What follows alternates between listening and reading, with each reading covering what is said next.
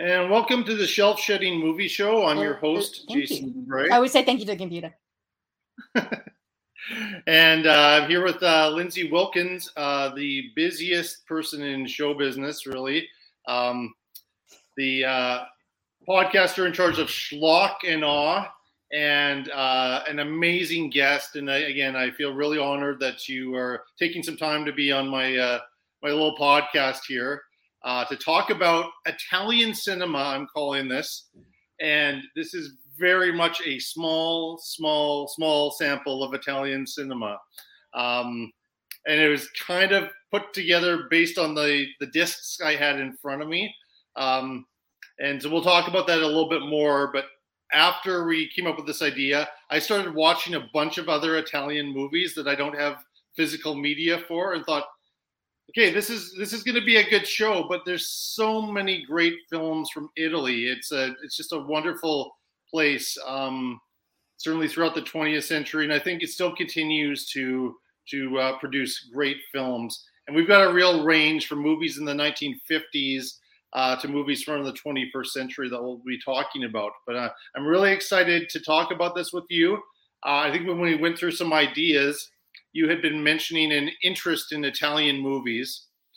And I just, again, wanted to plug Shlock and Awe. And I've been listening. I intentionally did not listen to the episode where there's a movie that we're going to be reviewing yet. But I'm working through, you've been doing a Sergio Leone series that I've been enjoying. And right now I'm listening to the Wrath of Khan and Once Upon a Time in the West episode, which it looks like a big episode, and yes, nearly yes.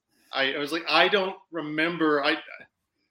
The Star Trek knowledge in that episode alone is it just blows my mind. So welcome to the show. That is all Preston and Rob. But thank you. Yes, thank you for having me. No, when you said let's do Italian cinema, I was like, yes, please. Because Italian cinema is absolutely awesome and is incredible, and I am such a huge fan of it. And we're talking such tiny piece, but kind of like a spectrum of what those incredible madmen have to offer. But yeah, I'm just going through a Sergio Leone, speaking of Italian, series, and yes, that Wrath of Khan episode was insane. Preston and Rob have so much knowledge on Star Trek. It's not even funny. They that was the first time they'd actually talked, and they were just huge Star Trek fans, just individually, and it was kind of nice to bring them together. I think we talked more about Star Trek than we did actually Once Upon a Time in the West. Yeah.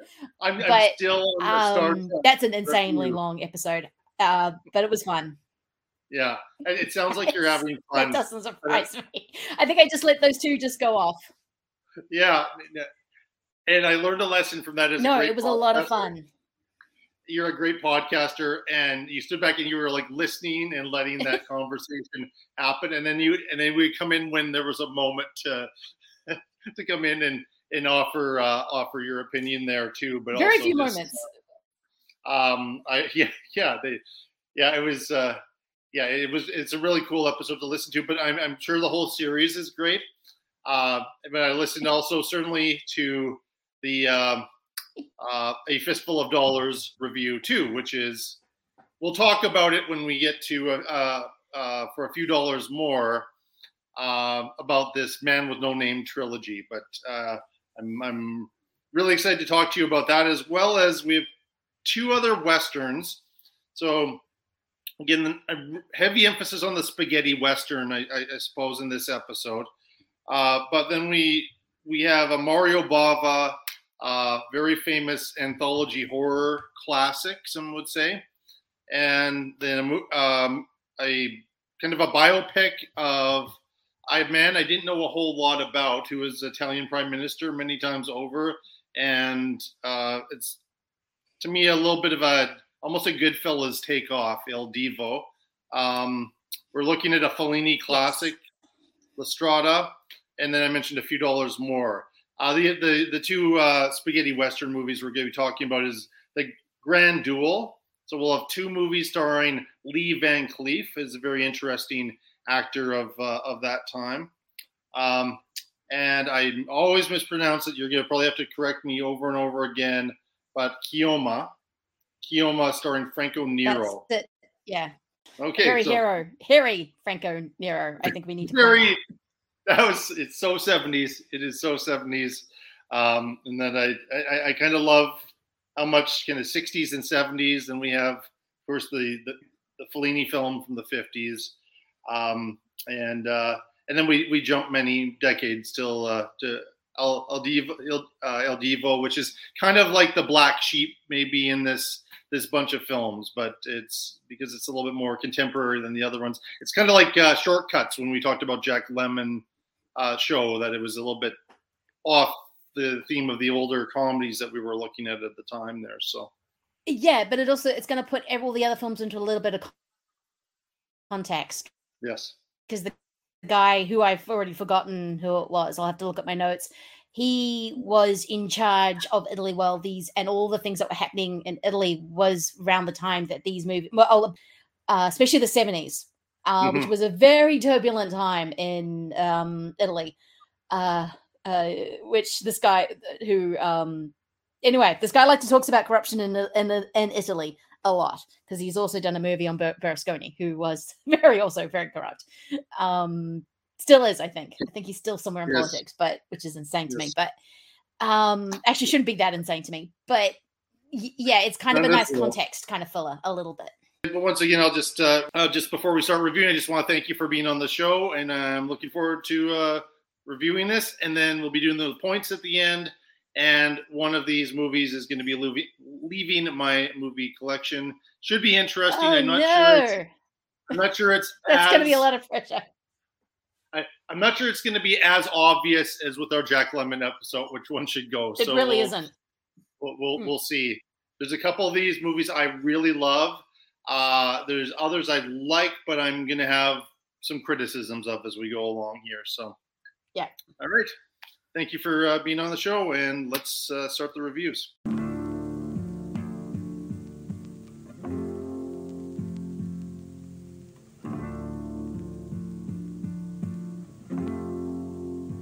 I saw who killed old man Saxon. A sheriff can't collect the bounty from the bandits he kills.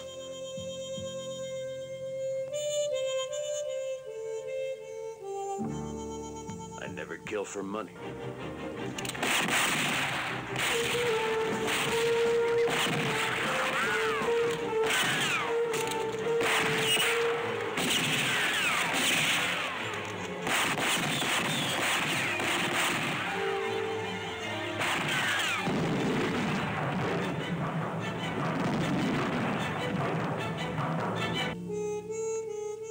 What do you want in Saxon City, Clayton?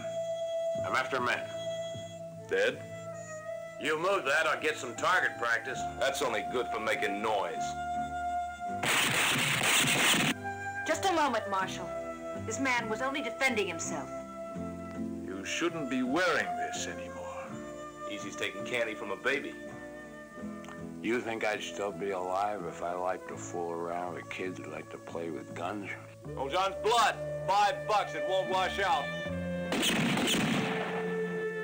Remove your rope. That man is innocent. No witnesses, not even friends. Sorry, Mr. Saxon. I want to apologize. Now, wait a minute.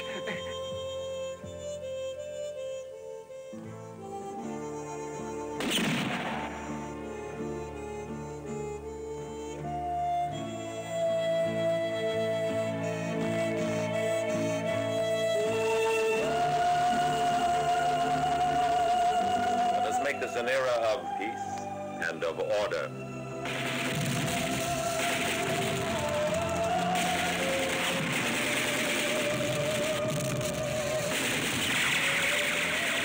They're not afraid anymore. I'll take the place of my father. You know why? 'Cause dead people don't need a leader!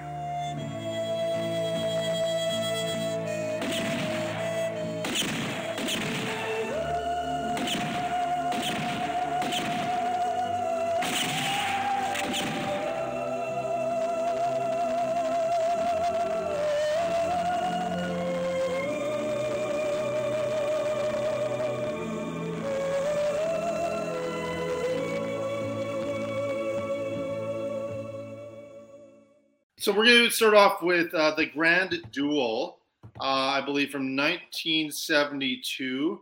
And it's essentially about a former sheriff who is trying to help this fugitive kind of escape his fate and take on this gang that is trying to kill him. I've watched this movie twice, and I guess this is actually going to be my note for a couple of the movies we're talking about. We're talking about a few spaghetti westerns, and they tend to have the same plot. Yeah. What did you think of The Grand Duel? Yeah, it's just forgettable. That's the only thing is I've watched it twice, and I really had to go back and look and remember what this movie is about. It's, it has that kind of revenge type of energy to it. The thing that kind of gives this one a little bit of an edge for me, I think, is Lee Van Cleef and those eyes and that stare that he was so famous for. And I think he's a real stare. Yep. Yeah, he's a real asset to the film. I mean, he's not a guy who disappears into any role that he's in. He is a character actor. He is himself. But I enjoy that character, and I enjoy how he portrays it. And again, it's looking older here. There's a lot of creativity in this film, directed by Sergio Bardotti. Here I start to mispronounce the Italian names. Yes. That's going to be like I have a swear jar for this episode when I do that. But no, this is going to be me all the time. But he was Leone's DP. Oh, not DP. AD. I want to say. Yeah. I think it was, and he worked on the Man with No Name trilogy, as I understand it, and kind of was mentored by him. Some of the touches that I like are in kind of different set pieces. There's a sign kind of early in the film. This is Silver Bell, but there is no silver or bell. I don't know why I find that charming. Somehow I find that charming. And there's a whiskey checkers game that's going on at one point. And it's a lot of style and a lot of the atmosphere. And a lot of those pieces work well for me. And the music score is terrific in some places. But what I don't understand is at points there's kind of this other strange, at least in the version I was watching, there's this kind of Beverly Hillbillies type of score that creeps in certain moments that kind of Benny Hill, takes me out of the movie for a little bit. So I'm a little bit mixed on the music. And to me, like the music, the cinematography, the set decoration, art direction, and just the atmosphere is what makes those spaghetti westerns fun and I think rewatchable. But I find that a couple things that happen to me with them is I find the story's kind of forgettable, and the dubbing at points, I don't think this one was too bad, but the dubbing, because everybody was speaking different languages and it was all done in post-production into many different languages. I find even in the classics that Leone did, there's points where I find it a little bit distracting and frustrating and takes me out of the movie. I get that. With Italian cinema, particularly between the 50s and the 80s, you have to put up with the dubbing. I find it charming. So I don't really notice it anymore because I do love Italian cinema. And though we're not doing a giallo, well, you can argue Black Sabbath is going to have a tiny little bit of giallo in there. It's not. It's all the spaghetti westerns. Plots tend to run in with one another, and when I watched this, I was on a massive Lee Van Cleef high, obviously after doing a Leone series. So I had to remind myself, okay, which Van Cleef is this? Is it the revenge one? Oh, crap, they're all revenge. They always pair him up with a young sidekick. But he's phenomenal. This one's it's a weird movie. Like 1 minute you'll be in Benny Hill where people have been chasing around a mountain and the music's kind of really weird. And then the next minute you'll see this John Ford Leone-esque framing. It's really fun. It's got a lot. I think this is the one that has a lot of explosions. This is the one I remember the least. But if you love, say, if you know anything about giallo, the plot doesn't matter. And I don't think the plot necessarily matters in two of the spaghetti westerns we're going to talk about. Yes. One very much so, because we're going to be dealing with an Italian master. But the other two plot is not the point. It's more the fact that the bad guys are wearing white suits. So when you get a bloody hand stain, it looks cool. You get a black and white sequence. It's all about them throwing things at the wall. I think the guy who was meant to direct this was also meant to direct Duck You Sucker, but because of the cast that they had on it, Leone ended up directing that one. Mm-hmm. But no, I do enjoy this movie. I can't say that I don't. I can't remember all the details of it quite well, which is a thing with Italian movies. No. Especially when you get into like you really dig deep into spaghetti westerns or giallo. You're like, okay, what happened in this one? Oh, I don't care, but I do remember sequences, and I definitely remember sequences from this movie, and they are pretty freaking cool. Like the set piece at the very beginning, and that escape and all that was a lot of fun, and like I love watching Van Cleef shoot a gun. Like he is one of the fastest draws around of all the Western stars. He makes it look so good. I'm glad you mentioned that black and white sequence, that flashback sequence. That was so well filmed, and I like the look of it. Favorite part of the movie. It's gorgeous. Yeah, I am a really because when I became a more serious film fan, I was a fan of Oliver Stone, who, when he was working with Robert Richardson, would use a lot of color photography mixed in with black and white photography quite effectively. So I seem to be a bit of a sucker for that in any movie that I see, where they'll mix the two together, and I just love that look. It and that sequence was a memorable part of the film. It's funny with the Grand Duel. Like, it's tough. I feel like the review's a little bit thin in the sense that there isn't much to talk about other than if you enjoy this style of cinema, then I think you're going to really enjoy this. And if you like Van Cleef as an actor, which I do, I think it may have been the other movie we're going to review for a few dollars more. It might have been the first movie I saw him in, because I believe I saw that before The Good, the Bad, and the Ugly, of course. But then there's all of these other Westerns he did that I haven't, and I still have to discover, but I've found over the years, and I really enjoy those. Yeah, Lee Van Cleef. Yeah, if you enjoy spaghetti westerns, you are really going to enjoy this. But you will notice that it's messy as all hell, which a lot of because I watched like 5 Lee Van Cleefs very, very close together. This was one of them was Day of Anger and Death Rides a Horse. Now, I'm pretty sure it's Death Rides a Horse. That is amazing. Like, it's very similar to this movie. He has a young sidekick. He's got to do some revenge. He's a badass from, thing. But it was, when we get into it, it was for a few dollars more that restarted his career in film. So he just hung around spaghetti western shoots, and they'd go, Lee, come over here, we need you. So he worked a lot in Italy after this point, and there are so many westerns that he is in. So you're never going to run out of Lee Van Cleef spaghetti westerns. The guy worked. I mean, he was a working actor right up until the end there. And when we get into, for a few dollars more, really his career was done. And in movies, he was doing some TV, but it wasn't. Sorry, I did some research when I was doing Leone. He was winding down his career at this point. He was getting, but I mean, he is kind of. I think you mentioned him before, like Rick Dalton.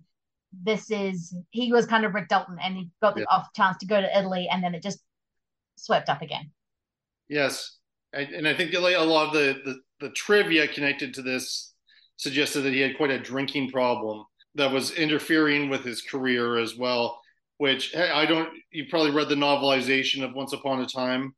Yeah. And there's this bit which isn't connected to the movie at all, where they talk about this Brad Pitt's character sneaking drinks to this actor who is, can't help himself. And everybody's under the strict policy that they can't get him a drink because it's going to completely ruin the film or whatever. Which anyway, I just wondered if that was a little bit of about Van Cleef, but it could be in any number of actors that's referring to. So there's a lot of actors that could be referred to. It could honestly be Lee Van Cleef because he did have a very serious drink issue. Same with Lee Marvin, had a very serious drink issue that I think he was a little better at kind of hiding it on set. No, there's a whole host of those actors who, yeah, unfortunately drank hard and had some real serious problems. But anyway, I my thumb is up on it. I guess some of my criticisms are really just every once in a while. This one wasn't too bad actually.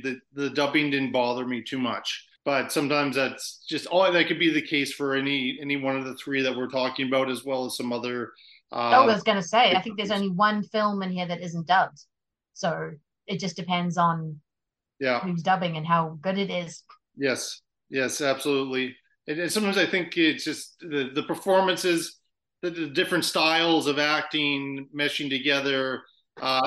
Like all of these movies, in some ways, have no business working and break all the rules.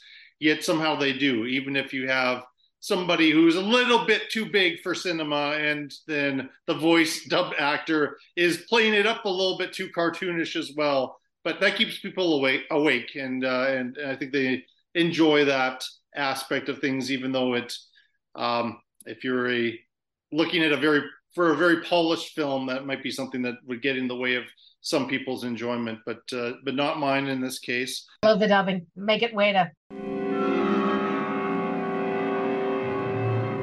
Do you believe in ghosts?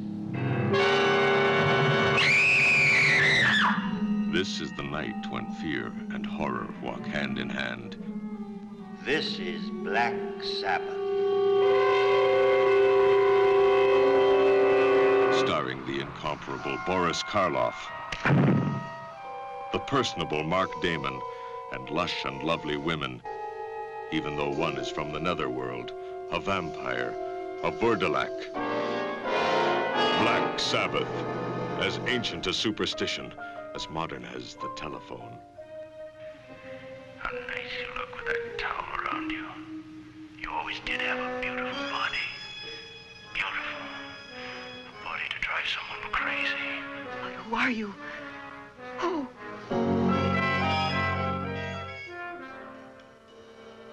Black Sabbath. The bare truth about the unbelievable, such as the brilliant beauty of a priceless jewel that holds within the body of a buzzing fly a vengeful woman's murderous spirit.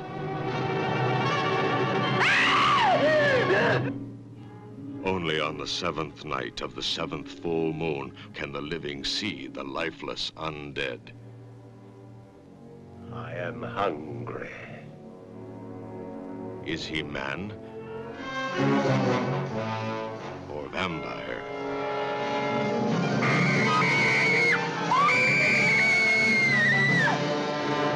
An adventure into black magic that goes beyond the boundaries of the supernatural. And a man's devoted love is welcomed by a woman's deadly lust for his blood.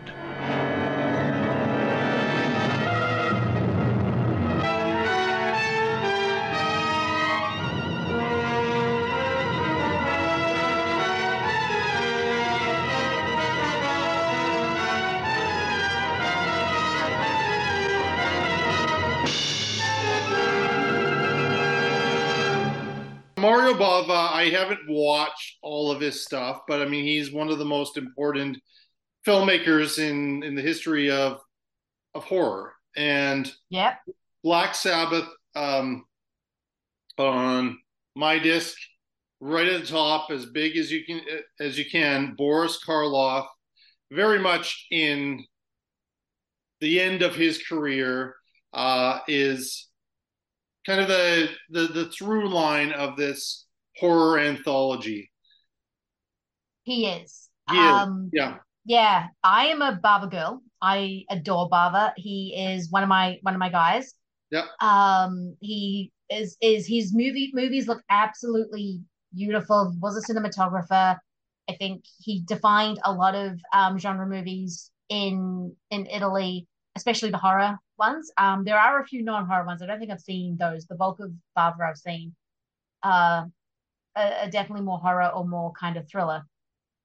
But no, I mean, this isn't my favorite Bava, but It's curious because this is Boris Karloff. He was very on the edge of death. I think this in Targets is some of his last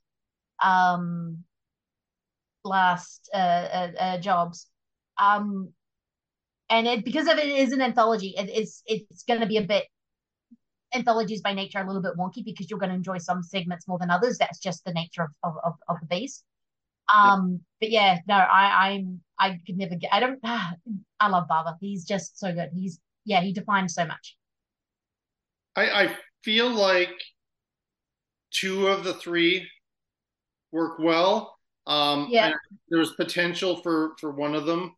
I just kept most of my reviews most of my notes were quite sarcastic about the stupid choices that some of the characters made in one of the. You're talking about number one and number two, because number three is generally the favorite out of this thing. The old lady is considered a horror staple of just creepy old ladies. Yeah. But what was your favorite segment in this? Yeah, so I mean, going through the segments, I'll just introduce them briefly here. The first one is called The Telephone, and it's this woman who arrives home and she keeps getting these creepy phone calls, and that's the one I think is the Giallo of. Yes, and I said there's a small Giallo. This is it. Yeah, this is a small sample of Giallo. The Word of Luck, which is basically about a guy who steals a knife. Or takes a knife away from this decapitated body and then goes and visits this creepy house. And then the father or grandfather comes home and is acting very, very strange, played by Karloff. Boris Karloff, yep. Yeah. And then the last one is The Drop of Water that you were mentioning here, about a woman who comes in and she kind of cleans up and after somebody has died, but this is another one where somebody makes the decision to steal something from the body and then it comes back to haunt her, and that one feels very psychological to me. I can understand why the third one would be the favorite, but for me, The Telephone was actually my favorite. It got me in early, and I was like, this is a relatable horror. I mean, this would be something that, as somebody who lives alone, I mean, if this was happening, I would be just right creeped out. And there's some twists and turns. I think I was able to predict what was going to happen and who ultimately was behind these phone calls sooner than Bava probably wanted me to. But again, probably if I'm watching this in the 1960s, I would be shocked by it, and I wouldn't have watched as another 50 years of cinema, 60 years of cinema since this came out, where this became a bit of a trope, and I could kind of figure things out. But I just enjoyed how that was set, and it was good, even though I didn't like it. And I'm glad that they, at least in the version I have, I know there's two versions of it out there. The version I have, I don't know if it's the North American one or what. They really cut back on the Boris Karloff as himself introducing the segments. I have it at the beginning and I have it at the end. I don't think it works at the beginning, but thankfully it's, we don't have it. It isn't like the Crypt Keeper coming in between each segment and doing a bit, and the bit at the end, which kind of, because I agree. Then when we're taking a look at the Drop of Water, that just leaves you feeling really uncomfortable. But then we have this strange, and it feels like almost comedic bit with Karloff and filmmakers, breaking the fourth wall and showing us how they were doing some of the effects and all that those bookends didn't work for me. But the stories themselves, like, it got me in, and I was willing to put up with the middle segment, which is my least favorite. And I mean, everything should work with that. And that's the one that features Karloff the most. But First of all, I don't understand how stupid this guy is to get in the situations he's in, and he can escape, but he goes back to the house. And I don't know why anybody just takes Boris Karloff at his word that, oh no, he's not a word of luck at all. He's just you're just the family member that he's always been. He's just kind of had a hard night or something like that. Yeah. I just think the second one looks good, but it feels like a bit of a mess. But the first and third are solid horror and really serious horror. Like it's not really winking at us too much. So, how do you feel about the three stories? I like all the three stories actually. I like Telephone because I think it's such a good aha punchline, which is kind of what you need. Actually, the bookend, the two, one at the beginning and one at the end, Drop of Water, both have a really good aha moment, which is what I love in an anthology. It's got like a punchline to it. And Telephone's really good. Like I love how it moves. I love the fact that it is a trope that just keeps coming back in 70s horror. Like this was made in 1963, and yet it's all about getting the creepy phone calls. The one with Caroline King, something about a stranger, where she's like, "Have you checked the children upstairs?" Or even Black Christmas, with those phone calls. It's that very haunting kind of thing. And they were already playing around with it in Italy in 1963. They jumped to Scream years later. I mean, with the phone exactly. That's yeah. Picked up through the six Scream movies. So I mean, here we are 60 years later, and Bava should be credited for having this in this film. And he should be credited for a lot of things, yes. But that is definitely one of them. And I think it's really, really just a fun. You got the black glove, which has always been credited to Argento, but no, he had the black glove in this. I think he has the and it does a lot. On this watch, I will say that usually I feel the same about the Waterlook. I'm butchering that. It's Russian, which makes it even worse. I can't even pronounce Italian, let alone trying to do Russian. But this one kind of played for me. I think I just got lost in the set design, because that set design, especially when that rundown church, and I love how there's just skeletons everywhere. And yes, why you would take Boris Karloff at his word, I don't know. In any movie, that never ends well. You do not ever take Boris Karloff's word in any movie that you watch, ever. That's just a rule. But I love the gothic sensibility of it all. I love the Eastern European monster kind of creature gothic. It reminds me a lot of, say, a Russian movie from 1960 something called VI, which is another really interesting one. Yeah, Baba it felt really lush. It reminded me a lot of, which is much more contemporary for the time, but the Roger Corman Poe, the Corman Poe cycles. That really lush kind of gothic. Everyone's wearing bright colors, and yet there's sort of darkness everywhere.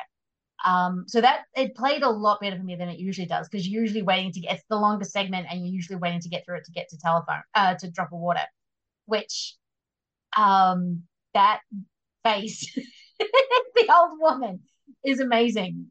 I love how messy that nurse is, how she sees the ring and just like, oh, I'm taking that off this dead body, and how that camera does not move away from that face. It is incredible. Like, it doesn't even try and put it in shadows. Like, there it is. You're like, oh God.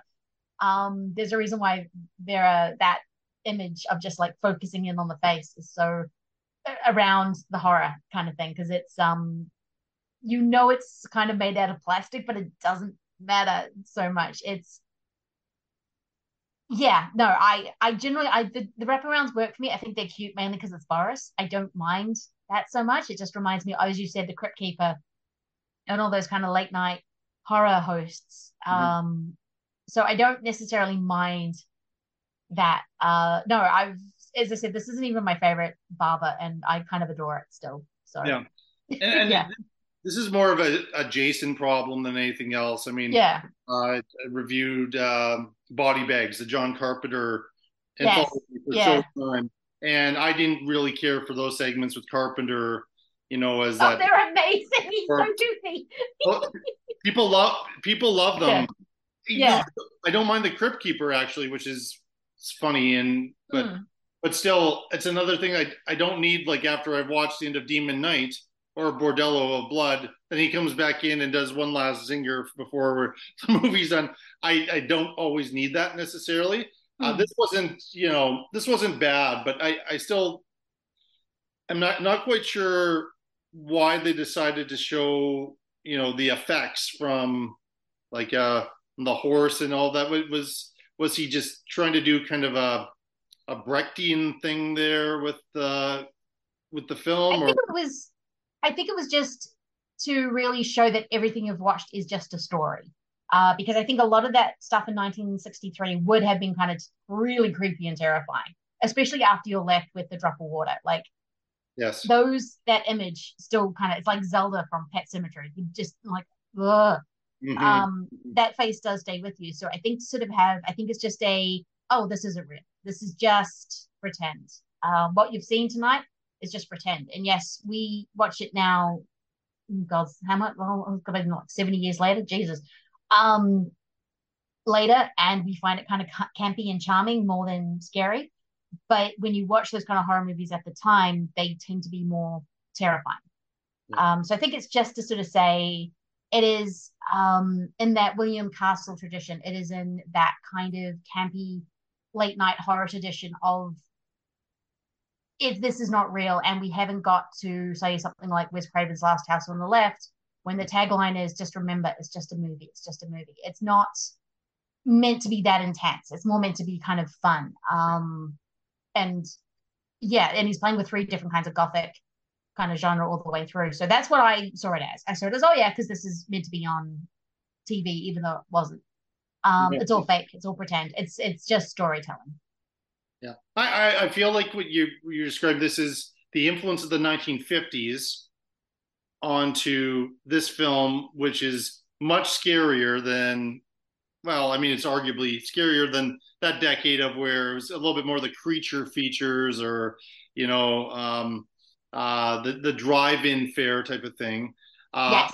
Yet this was this film pioneered so many different things for horror in the 70s, 80s, 90s, and beyond. So it's kind of like that in between where it's catering to one audience, which is used to one thing with horror, but trying to move things forward so that they are, we can get into scarier movies 10 years from now, the time that this movie is released here. So I think ultimately with this one, like the Grand Duel, my thumb is up. I like 2 of the 3 segments. I'm happy that you like all 3 of them. And I think when I revisit this film, and I will revisit it as long as it isn't the bottom of the list, I'll maybe revisit it somehow. This is going to be tough. They're all my children. Like, I'm just like, do you have to throw one away? No, it is. I'll give the middle one another day in court, because as you said, you kind of went in recognizing that this is kind of like viewed as the weaker one, but then you could just sit back, relax, and enjoy it. And on any given day, and I watched this at night, and I as tried to create as creepy an atmosphere as possible. So most of it worked really well for me, but it was just that one and just a couple mini things here. But I would never steer people away from Black Sabbath. Yeah. Also, I will say that because I have watched quite a bit of Italian cinema, plot doesn't really necessarily matter to me in terms of this movie's from the 60s to the 70s. I don't really care about plot, especially when it's an Italian movie, because I've learnt you don't need to worry about it. They weren't particularly interested. I mean, it's just the way that these films were shown in Italy. Not many people had televisions, and going to the theater was a social event. So you didn't necessarily have people concentrating on the screen 24/7. They were talking to their friends. So if you had something, so if they would look at the screen for a moment, it would be just that instant, oh, this is what I'm looking at. And watching it in that context and knowing that makes a whole lot more sense. And you can kind of see the progress of when TV comes into Italy a bit more, because their films become a lot more functional. Sorry, Anthony King, if you're listening. I know you hate the word. But yeah, I heard that whole conversation about functional. I thought, how many times do we use that word? Yeah, I use it. I like to use it. I like to think I use it in the correct way. I probably don't. I probably have used it so much it's lost all meaning. But I think the movies, yeah, as we'll get into with El Divo, I think that compared to everything else is a much more functional movie than say Black Sabbath or The Grand Duel is. Was there anything else you wanted to say about Black Sabbath? No, Black Sabbath's awesome. And if you and then go see Black Sunday, his Black Sunday, which is a full feature length with Barbara Steele. It's so good. I like Black Sunday. I think ultimately I like Black Sunday more than Black Sabbath. Me too. But still, I mean, there's still something so for much to love. everybody in this. You know, if you are a fan of these types of movies, and I think this is one for those who don't really want the exploitation that happened a little bit later with the horror movies, because this isn't a very sexual movie, I guess. I mean, there's some suggestions of things, but it's not as overt as the movies of maybe 5 years after this one that we get. Really with the Giallo cinema. It's definitely not as exploitive. I love the exploitive stuff, but it's not.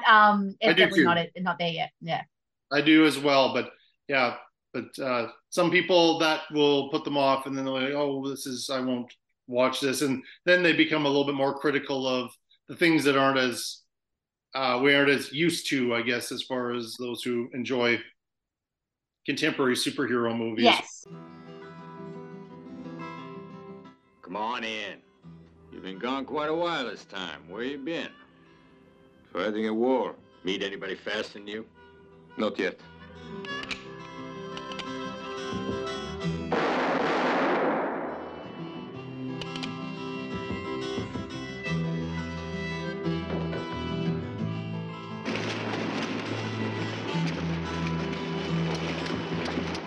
He shot Ben and Charlie, not even turning around. Ain't no man can hit a target without looking at it. There are two men who can't. Now, Paul is one, and the other is...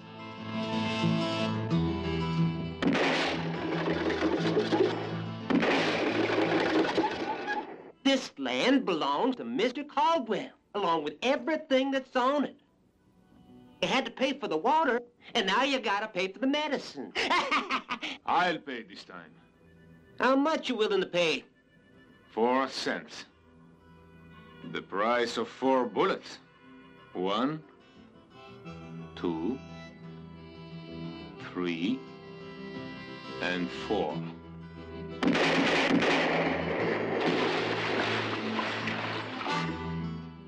Why are you helping us? When you've been away so long, your memories won't let you forget the debts that have to be paid.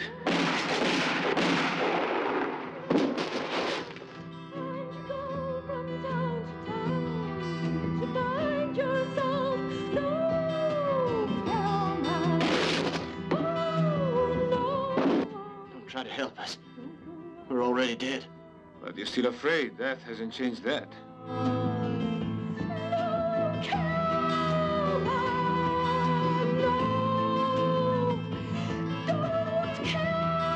Who are you doing it for? For myself, maybe. Why'd you come back? The world keeps going around and around. So you always end up in the same place. Down around you are, around you tears have no right to hide. The pain you see, the pain you feel, the wrong you do. Keoma, you can't do it alone. I have to do it alone. Because I am alone.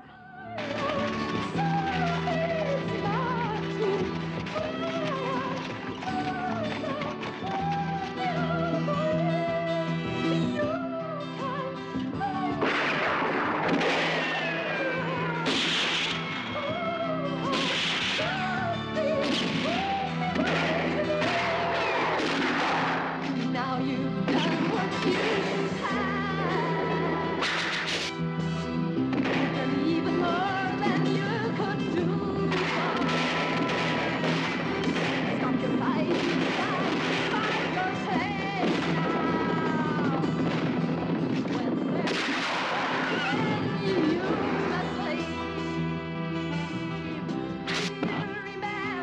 Aren't you tired of killing? I have to survive. Kilmer! Kilmer! Now to take your life away. No, I won't this time.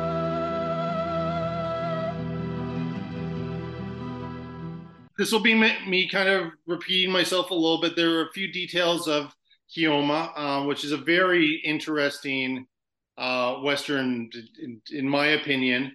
But some things that aren't as memorable with this one, yet I could argue that this is way more memorable than the Grand Duel, in a sense, because of some of the more overt directions. Like, again, we're a little bit, we're very much in the 70s.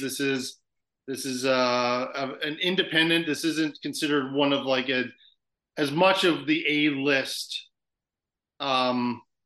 Italian Westerns, but it features Franco Nero, he's an interesting figure. I again, in this journey of watching a few more Westerns, I saw Django. Finally, I saw Django. Oh my God, Django! I love Django I love so much. The music, and as you watch some more of these movies, like, you kind of really recognize, holy Kelly, Tarantino is almost outright ripping off. At least he has the title Django in this one. Franco Nero shows up in Django, so that is yeah. He knows what he's doing. You should, if you want to see Quentin Tarantino rip off something, watch Good, the Bad, the Ugly, and Lady Snowblood, and you're like, oh, this is where his whole entire career came from. Yes, I find that in the Shaw Brothers movies, of course. I mean, that's a whole separate conversation about Mr. Tarantino. But he takes all of that cinema knowledge, puts it forward for a new generation to discover, and those who are willing, like I am, to go back and find some of these movies, we can enjoy them in a whole other way than Tarantino's films. But Nero plays Keoma. He looks full on like Jesus Christ, and in fact, this is a massive Jesus Christ metaphor, except for that final line, which I'm still going, what? Like, this movie made me go, what? Quite a bit. I was following along with the Jesus story until we get really towards the end there. And spoilers, there is a crucifixion scene as well in there for your enjoyment. But he's very good in this type of role. He's essentially they use very politically incorrect terms to describe him here, but he is half indigenous, half Caucasian, and he has three half brothers who are very racist folks to him, and were horrible to him as a child, as we see in flashbacks. And then he essentially saves this woman from who initially my guard was up that, okay, is she just gonna be a victim in this film? But this saves a woman from being raped, and then and also the fact that she has a child, and she's very pregnant. She's pregnant at the time, and is being attacked, and saves her and is protecting her, but putting himself in a lot of danger in many different ways, because goes back home where there's essentially a plague happening, and there are people who want to just completely destroy and kill everybody in the town if they don't do what they want, and are trying to, essentially, is a bit of a land grab plot in here too. But this one very much has that kind of revenge Western quality to it. It's a little bit, I would suggest, more violent than the other Westerns that we're talking about. Very much so. It has some things that I like. There's some things that are very 1970s that take me, again, completely out of the film. There's this the music, this song that comes in and tells us, what's happening? Oh my god! Like Sorry. like bizarre Greek chorus or something like that without the style of Greek chorus. And I just like, and unfortunately, like her voice was starting to grate on me a little bit. And I mean, it goes along with the style of these films that we would see in Tarantino and his westerns. And you mentioned Django. Everyone had their own kind of theme song, and Django's song is incredible.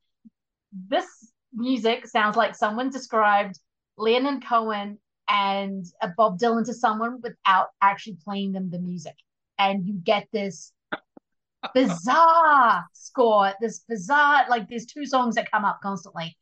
And it's wild. I was watching this with my dad, which I have to apologize because he was just like, what did you just show me? And I'm like, I'm sorry, I didn't know it was weird. I thought it was just gonna be like Grand Duel. I didn't realize we were gonna go into a friggin' batshit crazy western. Oh my god, Kiyama. I mean, I just want to point out the director of this is Enzo G. Castorelli.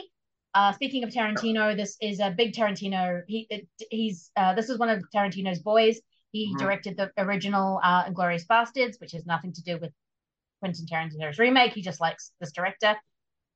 He also is a really prolific, I would say, more exploitation director. He directed a whole bunch of the dystopian Italian movies, like in the 1999 of the Bronx, or kind of whatever those movies, or 2000 something in the Bronx. He did a lot of. He's very much more of an exploitation director. You can tell in this.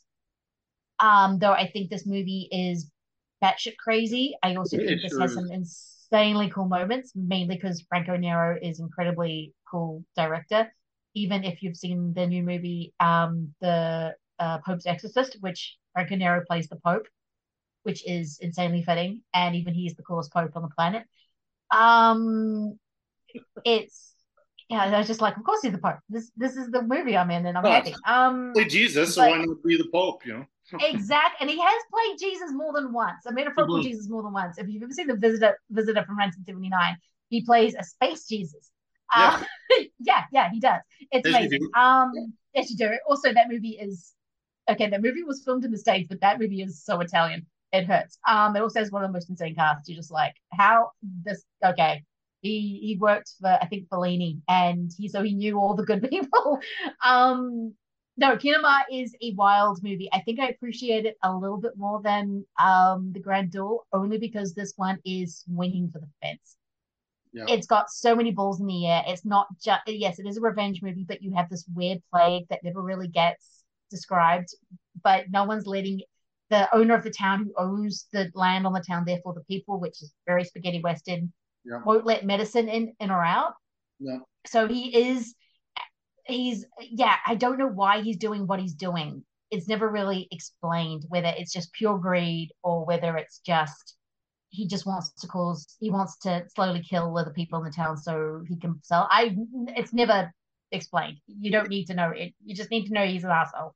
Yeah, he's basically that two-dimensional, or maybe even you could argue one-dimensional villain. This is fairly one-dimensional. Yeah. This is who we're supposed to hate. You know, and you do. You know immediately who you're not supposed to like. This is not who I'm supposed to be cheering for 5 seconds into one of these performances. It's exploitation. Yeah, you hate the bad guy. You loathe them because they are the worst, and that is a pure exploitation thing. But I love the details and how, like, the plan to sneak the medicine in and to help people, and how elaborate that is, and how they trick everybody, and there's the real suspense and danger along the way. The other, I think for me, Woody Strode is another secret ingredient here. He's just one of those faces that you see in there. Welcome presence. He's kind of like for lack of a better term, the town drunk. And again, there's the kind of the backstory with him and Kioma, but he is somebody that, is having a rough time of it.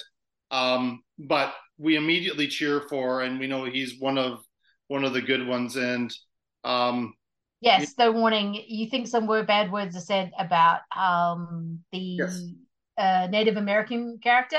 Yes. Wait till you get to Woody Strode. That yeah. is, I was like, stop saying that to Woody Strode. No, Stop it. And it was I don't think he was ever in the same scene when the word was said, but there is a I think it looked like he didn't have to be there, which like thank you. That's nice of you. But that word, there's a certain word that gets flung around a lot. And it's harsh because you like Woody Strode and you don't want people calling him that. No. And yet, of course, that word is used a lot in Tarantino's work. So, I mean, not as much as this movie, but I think this is the kind of movie he watched when he thought, "Oh, I can get away with this." No, Tarantino, you cannot.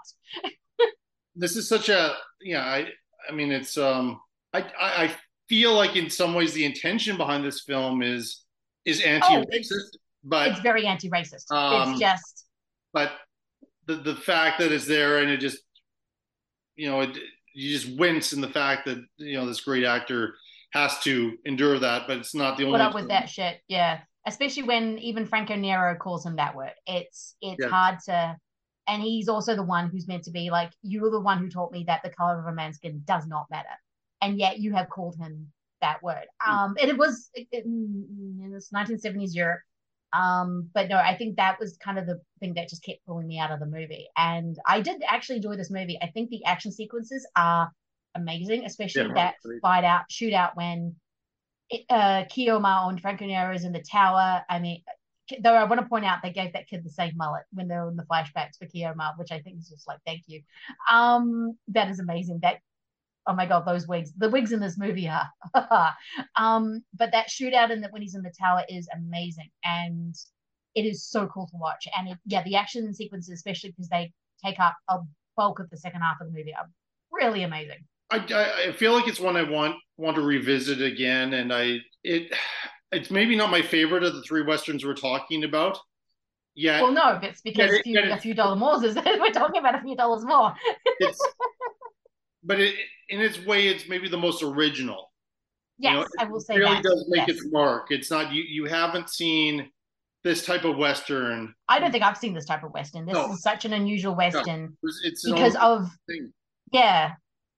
because of the old Jesus metaphor and the religious aspects and kind of this weird spirituality. There's a witch that just hangs around, kind of prophesizing certain things. It's very Shakespearean, as it's the three brothers that he's also got to fight, as well as that other guy.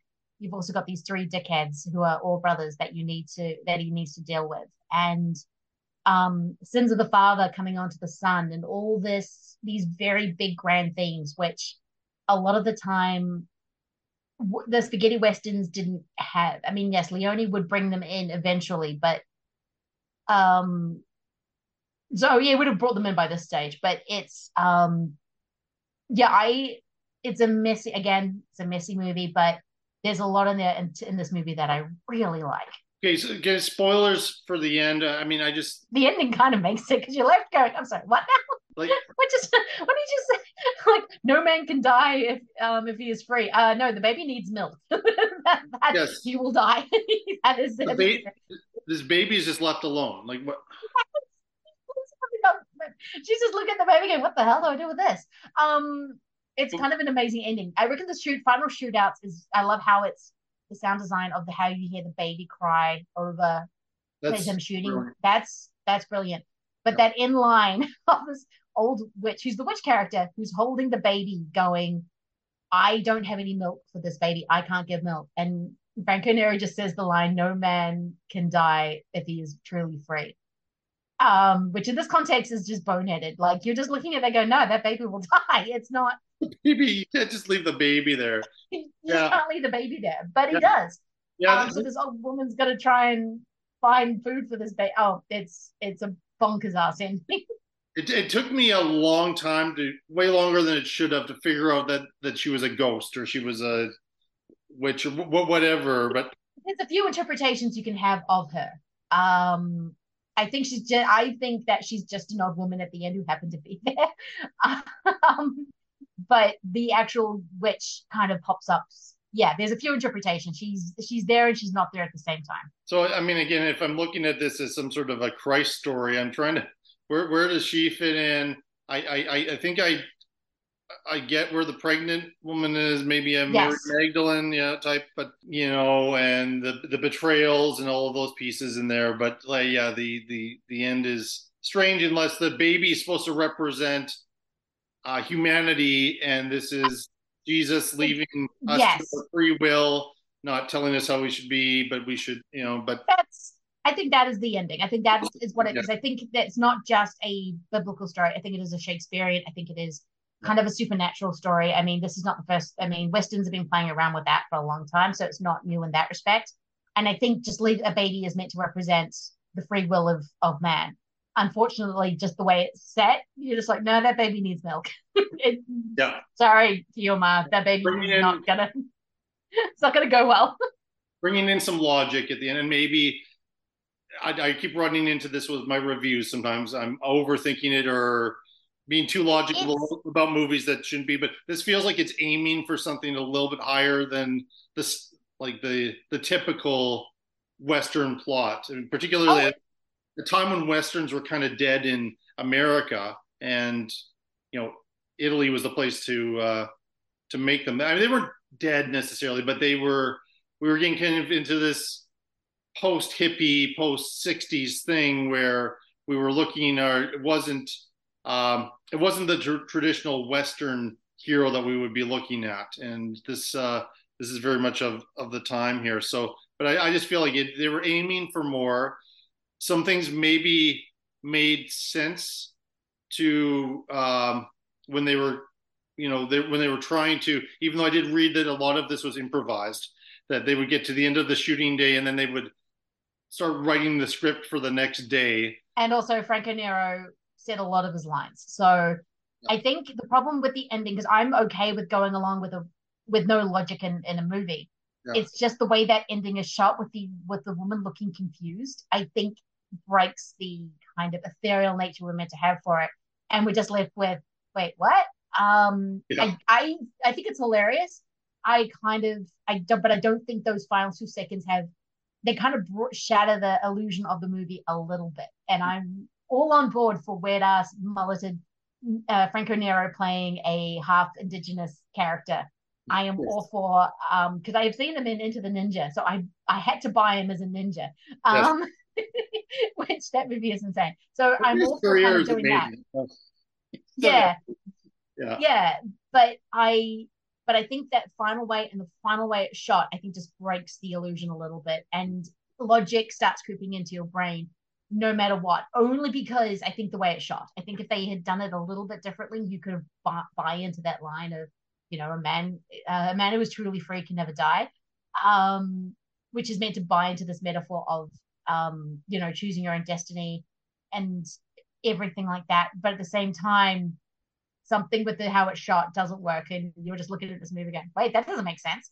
So I think if it wasn't for that ending and that annoying music, I would have given this a lot more points. It might have surprised people, but it's kind of in the middle of the pack as a result of that. But you can't accuse it of being uninteresting. No, you will not be bored during this movie, but there are choices that were made. Let's just say that. But same with me. It's the middle of the pack, but I will say that I can't hate it too much because I think it is taking a massive swing. And I think I understand as far as your father saying, like, what was that? I think a lot of people watching it will go, what was that? And that's okay with me, I guess. That's okay. As I said, you're going to get a very hairy, very mulleted Franco Nero. So that can take you a long way. Yeah, but you can't take your eyes off of him. So no. Thumbs up, and I agree. I think this is a really interesting movie that I don't hear a lot of people talking about. So no, I'm surprised because I did, when I sort of mentioned on social media that I was talking about it, I had a few people going, "Oh, this is just my favorite Western." So I think it does have a cult following, but I think it should be talked about more because it is a bonkers movie. Yeah, and I'm glad I'm able to fit it into this show. Yes, yeah, definitely. Thank you for. Yeah, it wouldn't have taken me a while to get to it because didn't have Lee Van Cleef in it.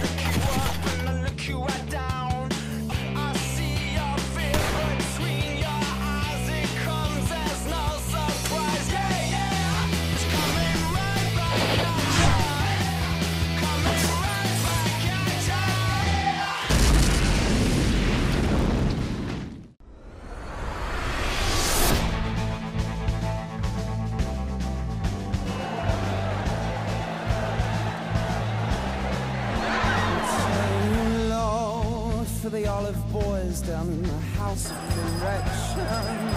They tried for love and then in form of ascension. What say you, Lord, now that they're breeding all our animals insane, and the remedy is growing harder to obtain. There's a white horse running wild through the switch cane. I can hear him now, and I feel it.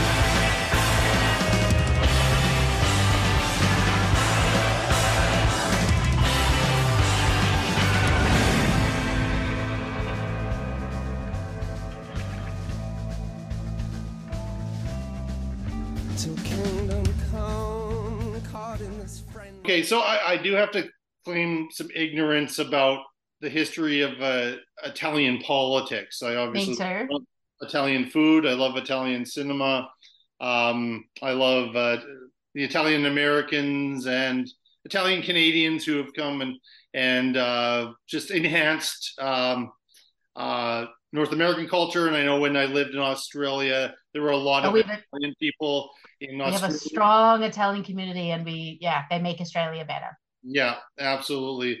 But I mean, I have always heard about corruption, but this is a film that basically paints one of their longest-serving prime ministers. He was prime minister 3 times over. He's referred to as a demon, and essentially he was representing a political party that was in line with the Catholic Church, but that and the mafia. If you this movie says but he paints it as a mafioso. That is purely it. The movie's about a Gio Ardinetti, which I am butchering that. I do apologize. like Giulio or Julio. Giulio Ardinetti. And directed by Paolo Sorrentino. And I mean, it is interesting kind of how things go. And I don't know if it's fair to say this, because Scorsese was so influenced by these great Italian filmmakers, Antonini and obviously Fellini and many of them, Rossellini. And here I feel like we have an Italian filmmaker that is copying Scorsese. Very much so. And this movie is moving fast. I mean, it's a lot of style. Very fast and then very slow. It's weirdly paced. I mean, I have seen one of this guy's movies before, which I was going through, and he also made a movie called Loro, which was about Berlusconi, another very famously corrupt politician. Who also ran Italy. I think he's actually still in the Senate. Something. It's Part of the rules is that if you've been in that role, you get a lifetime appointment in the Senate, as I understand. Yeah, thanks Caesar. That's pretty much it. Yeah, that goes back to the Roman days of Caesar and Augustus just deciding that they were going to be lifetime things, and it's kind of that tyrancy just kind of carries through political Italian politics, which is a fascinating idea. It goes back to like before Jesus. That's insane. Or maybe a little bit after. Anyway, it goes back very, very a long, long time. Yes, long time ago. This was established, and that they're still following this is interesting. Yeah. And again, we're used to some pretty crazy situations with politicians around the world now in our time. And so this is not. There's one time where I was like, "Whoa, that's really bizarre that would happen." Now I'm like, "Okay, yeah, this sort of makes sense that this could happen." And again, portrayed as a very, very dangerous man, and has this mask. Like the actor, get the actor's name here. Oh, I did have it up. Tony Servillo. Servillo, yes. Tony Servillo. He's very good. Yeah. He's very good. I mean, his such a cinematic face, and everything is interesting, but it's so stoic, and the moments where it's not that mask cracks for a little bit are so fascinating in this film. That's a terrific performance. But what I found tough with this is I felt like in a movie, and I don't know if it's kind of just lost in translation for me, movie like Goodfellas, we start seeing people get killed left, right, center. I feel like we had spent some time with them, maybe not a lot of screen time. Um, we keep seeing this as these various people die, their names, the age they were, and how they died. But there's so many of them I can't keep track of them, and so I was having trouble feeling anything about this throughout the movie. Yes, I agree. I think the problem is because I think this is made for an Italian audience. This is, if you know what happened, you're going to recognize, oh, I know that guy. I know how, I remember that in the news. I remember that. I remember that. I know where this is kind of leading. And that is the problem. And plus it keeps switching because this is a movie that's very much about its ties to the Catholic Church, but also to the mafia, which I think a lot more speculation. I mean, this man was put on trial for murder. He got off. And it's kind of insane when you look at sort of the history. But there's all these kind of links that the movie's making between him and the Italian mafia, or the different families within the Italian mafia. I got very confused because I'm like, oh wait, and that guy's now dead. So it's not a particularly easy movie to follow. I think the guy who plays Giulio is really good. Like, I think he is really, really strong. When you see his thing crack, because he's just this one expression. He has no emotion. And then when he does have those moments, you do feel it. But it gets very confusing because you're going into how him becoming prime minister, then you're going outside to somewhere else with a guy you've just met like an hour into the movie. And then he dies. So I will say the deaths are insane. When you actually there was one guy who literally gets blown up. It's like, yes. Yeah, there's the mafia are very creative with how they kill people. But yeah, I think if you know what's going on in this movie, then you know. I mean, one thing I know he is credited for is kind of tamping down on the violence that was happening between the fascists and the communists, especially in the 60s and early 70s. There was a whole bunch going on. Different political factions just like fighting each other in the street, terrorist bombings in train stations. It could be it was very, very chaotic. So what you get the sense of this movie is that he kind of started bargaining with the mafia to try and calm this down. But then now he has the mafia. Yes. And gave them way more power than they should have. And because of that, became part of the mafia. That is what the movie is saying. I haven't actually read into his presidency or actually know a lot about it. But that is the sense that I got from the movie, that him slowly just selling his soul to these other establishments to try and calm down the country. So he looked good, but him selling his soul a little bit more and more to the point where he is now just one of them. He's not, there's no politician. There's just a guy who's in the mafia. Yeah. And does very well for himself. He gets away with everything. So, it worked out for him. And I mean, it's not an original theme, but power corrupts. No, exactly. And you make these deals and you have to kind of live with them. And I'm sure that there's a flip side. Apparently he saw the film. Initially he was furious, and they said, especially Tony Servillo, said he was really happy to hear that because the guy was so stoic that the fact that he reacted so big must mean that they made an effective film. Apparently, yes. after this, he calmed down a little bit and he wished he had had some sort of producing credit with the movie because he thought it was going to be a big hit and be successful. But I think one of the things, if you're Italian and you're watching Oliver Stone's Nixon, and so these characters in Nixon come in and out and are very familiar to Americans and those who know American history in the 1970s, just kind of around the same time that the events of this film into the 90s in this film happening. You could get easily lost in that 3-hour epic for sure, and just recognize, wow, Anthony Hopkins is really good at playing Richard Nixon, and that's what you get out of that. And so it's maybe, again, I started off by saying just my ignorance about this chapter in Italian politics and this, but I'm not terribly surprised at the corruption pieces in here. And so I think it's a very well-made film.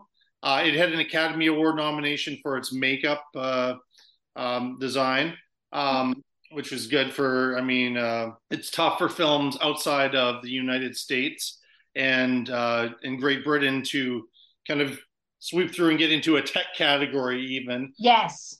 So enough people paid attention to this movie on the festival circuit, and I think it was a real success story in Italy, and I could see why people would be interested in it. I just felt a little bit removed from it.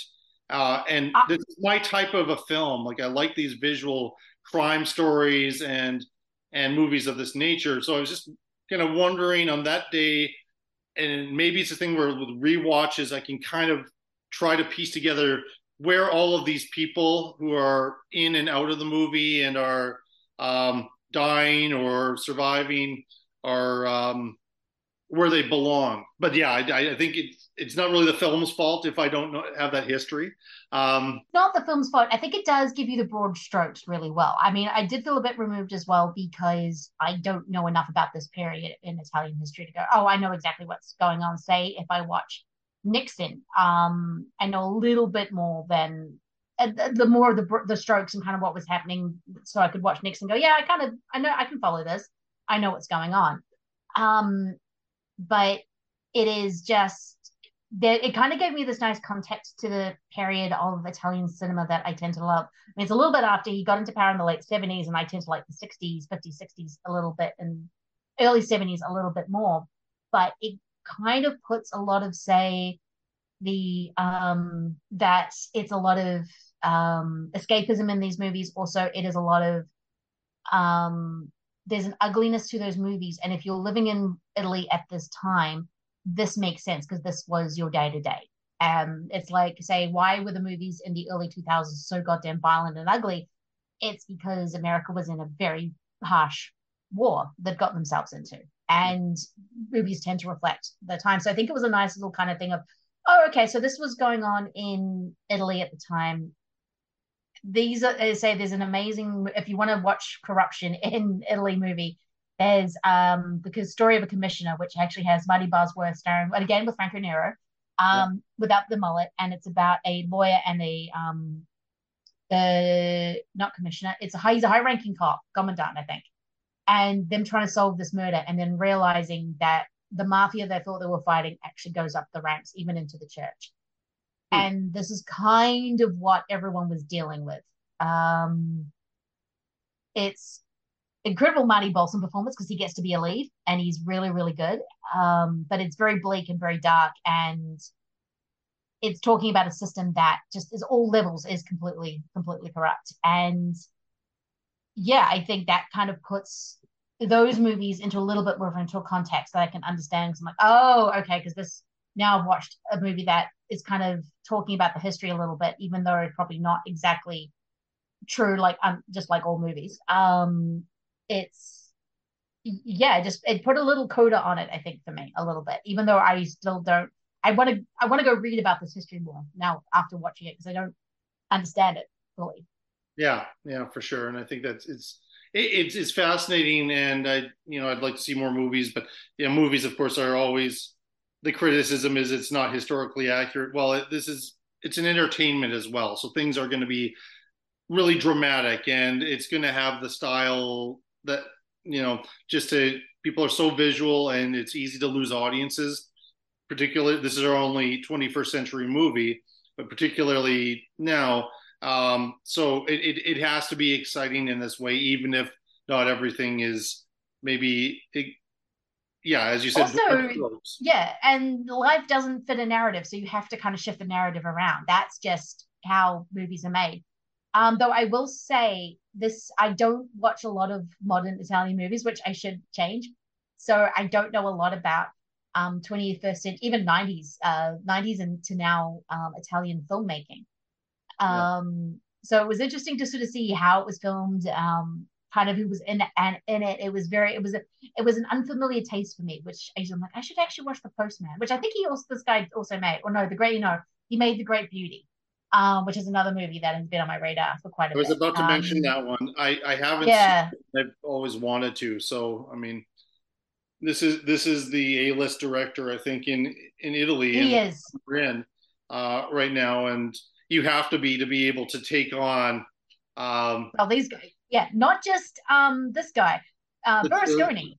So it's Italy's known for its corrupt is really known for its corrupt politicians, but yeah, he's the guy who can do that. He is Italian's premier director, and I think he does a good job. I mean, it's not my favorite of the lot, but again, I just don't watch enough Paolo Sorrentino. I just don't watch enough modern Italian movies, so it was really good to kind of get a taste of what this is. Very similar to Lauro, actually, I will say, like in terms of, though there's more like sex workers and stolen goods in Lauro and partying than there is in this movie. I might say this is one of two movies that are more polished than the other movies. Yes, that doesn't make it better, though. Make it better than, but it's just I don't think anybody the nitpicky problems with the spaghetti westerns or even with Bava's films would not be something that somebody watching this would there may be people who would prefer this over the other movies that we're reviewing. A lot more people would probably prefer this over a lot of the movies, even the other two movies we're talking about, which are straight up masterpieces and have influenced everything after they came between them. This is what I should have showed my father. I should have said, sorry, Dad, it's going to be in an Italian, but I think you're going to enjoy this movie more because you could see Scorsese all over it. Yeah, he would have been happier than watching Keoma. I wanted to do, just before we move on to the next movie, mention two scenes, which to me they kind of settled the movie down a little bit, and I thought they were very effective. There's the scene with the interviewer. It's fascinating. I mean, it's, just watching that back and forth and the subtext there is absolutely brilliantly acted and very well directed. Obviously, again, like the editing and everything looks great, but I love that scene. The other scene I really like, that scene when he's watching TV with his wife, and then that song starts playing from some sort of I don't know if it's a reality show or some talent show.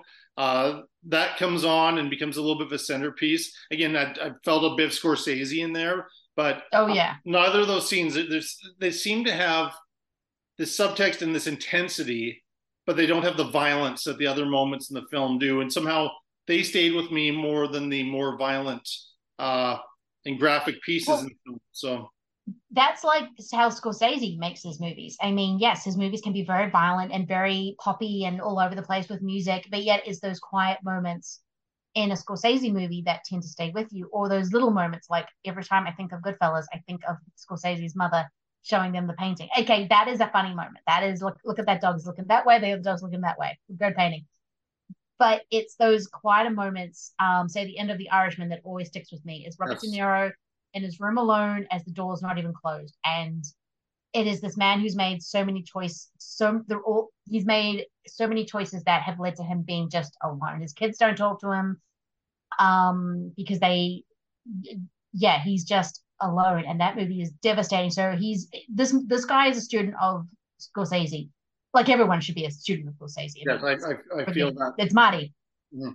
But he does those exact same things, of those devastatingly quiet moments in the mixture of the chaos that you just saw. Especially, I love the interview scene more than that was my favorite scene in the movie. Yeah, I feel the tension build, and you're like, oh my god, he's gonna break. No, he doesn't. But no, not at all. Not at all. But you feel that the performance is like, it's very hard to act sometimes with the makeup and to still convey the fact that this guy wants to break, but yet he keeps his mask on and he says all the right things, but you can tell in his eyes he is not happy at all. Serious in that scene.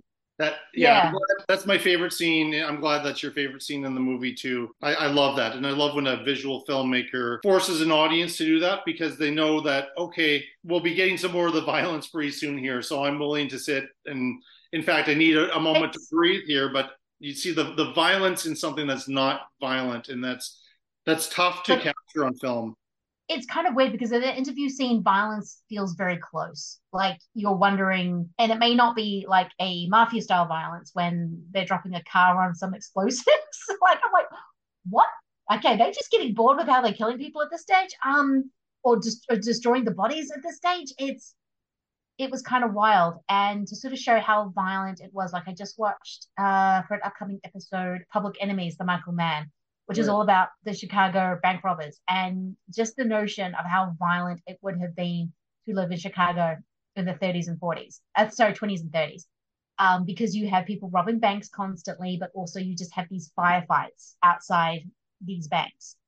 How violent and chaotic it would have been to live in this place, especially when you're trying to deal with the Great Depression. On top of that, and like this, it doesn't really convey how many people probably died who were just bystanders in these things. Because the mafia were very good at just like pinpointing people, but at the same time, so this guy just didn't come home. Like violence is all around you, and I think the movie does a really good job of doing that, even though I would have liked to sort of see the impact on the general kind of city of what it was like to actually live during these times, and just go, yeah, people are dying all the time. Like, it's insane. Like, I feel this is a very thought-provoking movie, and it's well made. Yeah. And I was a bit surprised that it wasn't kind of, and the rules around that are always strange. I don't know if it was submitted by Italy for that foreign language. It would have been.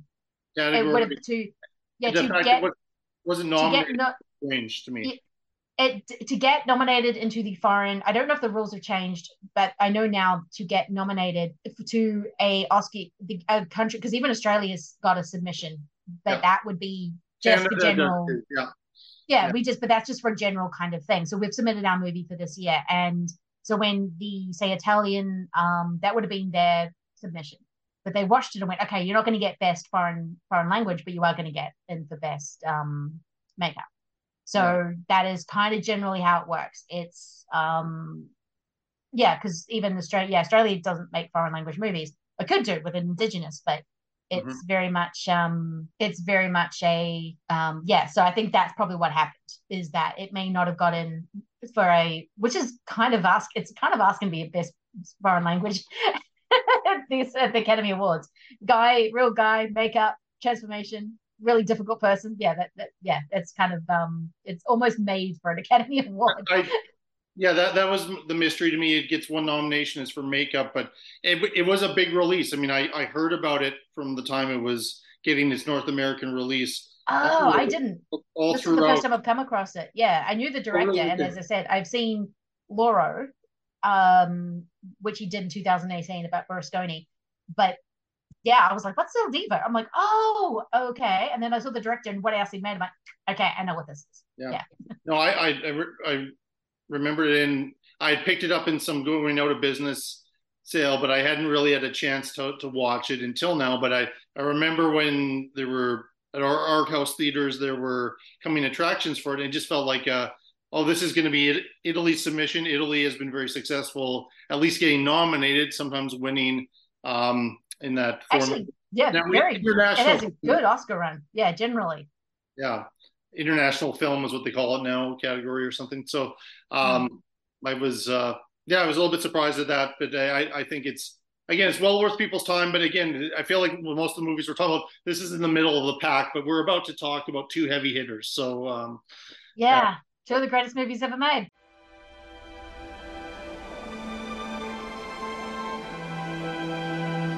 Ti porta in giro per il mondo, canti, balli.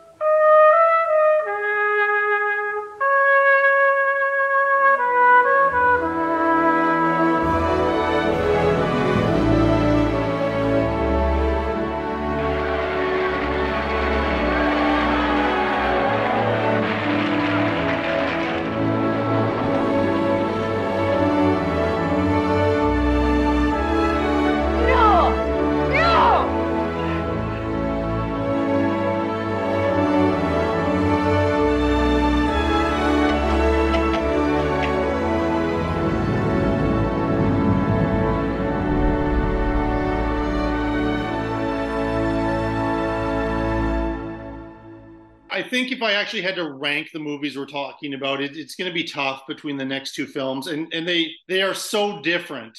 Other than the fact that they're made by Italian legends in cinema, and they are just insanely famous movies.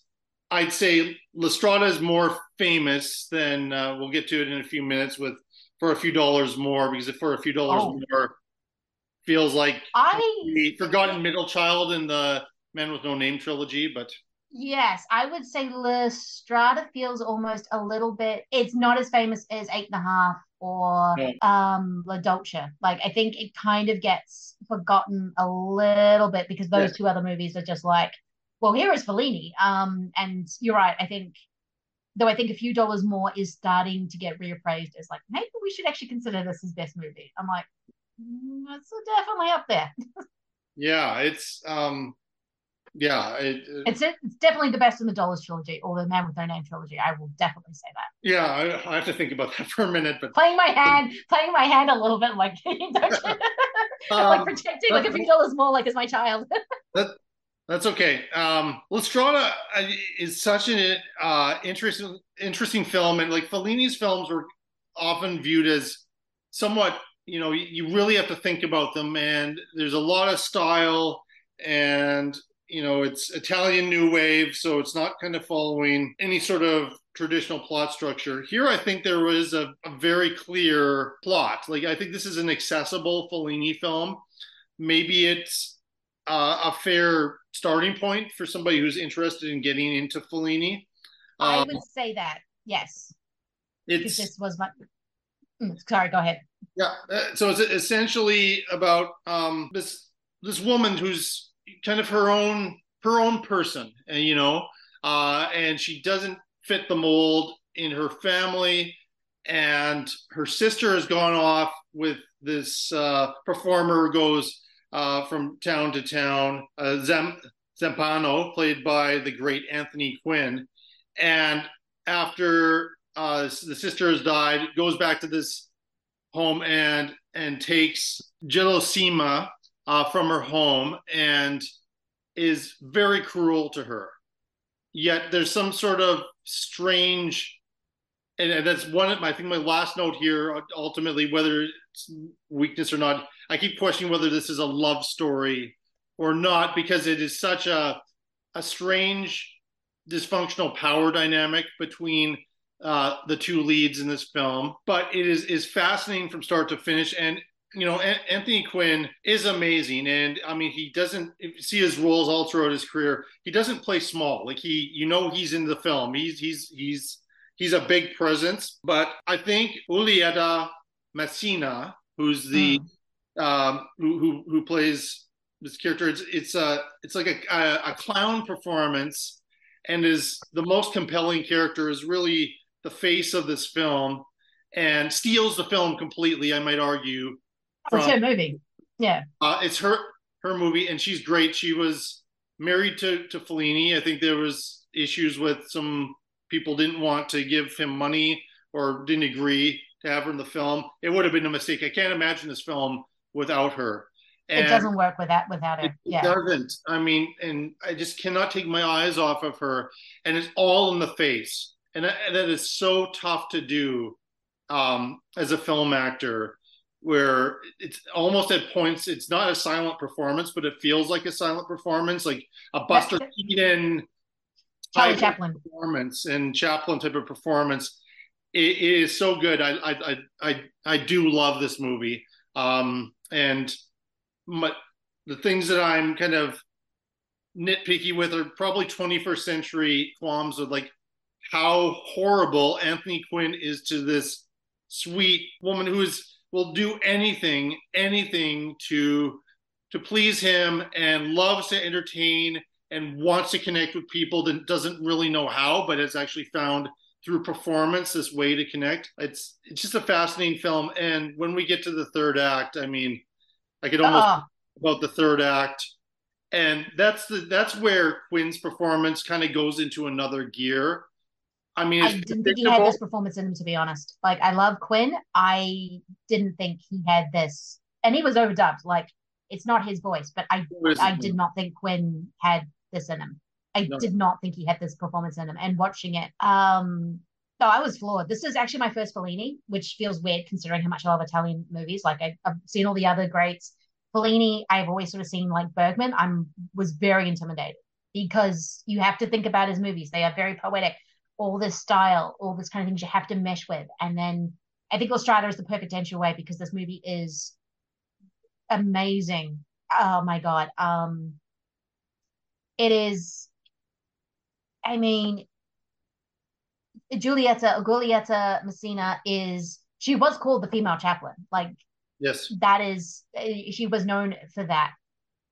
And her expressions on her face say so much. She is, yeah, you're right. She's kind of kept being calling mentally insane, very simple, very stupid, but yet she sees the world in a way that no one else does. And the movie is from her point of view. Like when she's watching the Catholic procession after she's just started living with the Sembato, and she's just watching this amazing Catholic procession through the street, and you see it through her eyes, and it's so big, it's so beautiful, it's so glorious.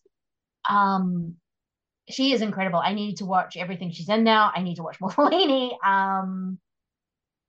It blew me. This movie blew me away.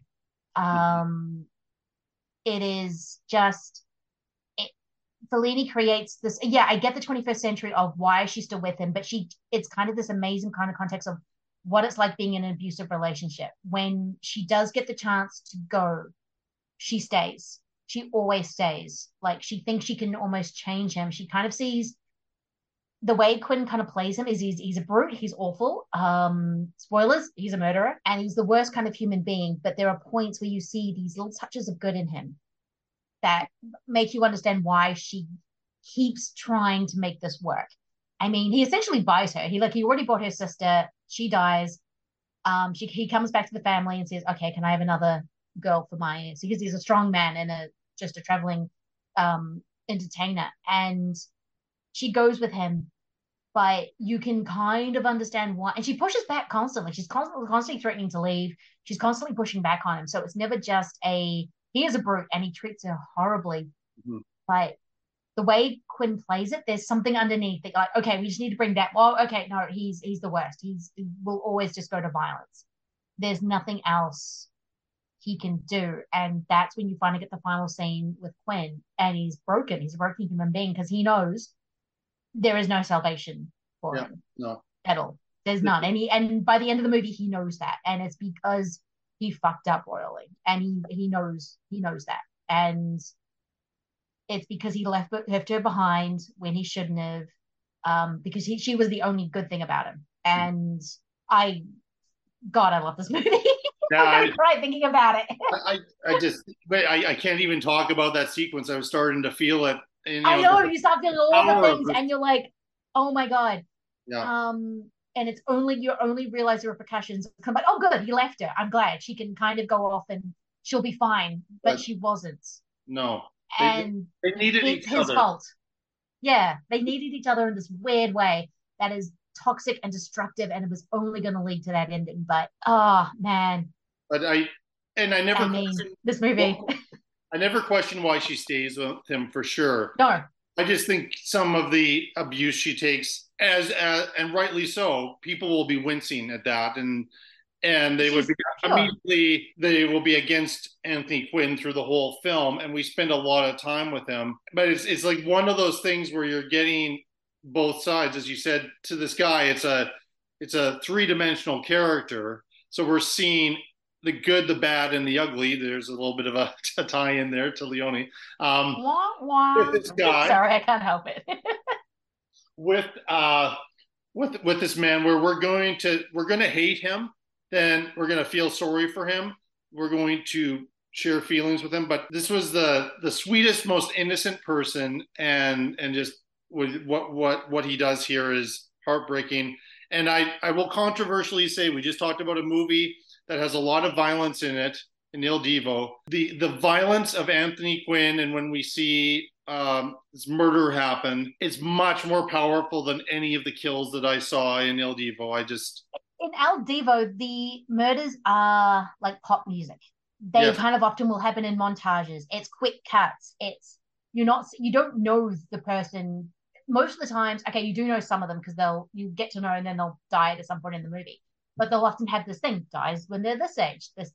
It's very quick, it's very fleeting. Life means very little in Il Divo. In La Strada, life means a lot. So when the fool is murdered, yes, the camera stays on him. Like, you watch him die. It's not, and the fool did not. I mean, most of these people who die in Il Divo are very, really innocent. They're usually awful human beings to begin with. So it's kind of the movie setting up, going, oh yeah, everyone's corrupt. There is no good. This is our political system. You need to get used to it. In La Strada, the fool is annoying, but he's also charming and he's a human being. And you like the fool. Yes. You like his relationship he has with her. You like her. Like, you like him, and you kind of want Zapato to have a redemption of some sort. Like, the movie's kind of really just presenting these characters to you in a way that you do feel for every single person in this movie, even Anthony Quinn, who I've already said is the worst, but you feel for him. Like, the moment when he's yelling at her after he's killed him and she's just not giving him, I think he wants her forgiveness. I think he really wants her to say it's okay, and she's refusing to. Yeah. Like, she's just saying, you need to do the fire, the fool told me to stay with you. Like, I could have left. Like, she's kind of just like, oh my God, why did I stay? And he wants her to say it's okay, and she will not. And he just screams at her, I have to make a living.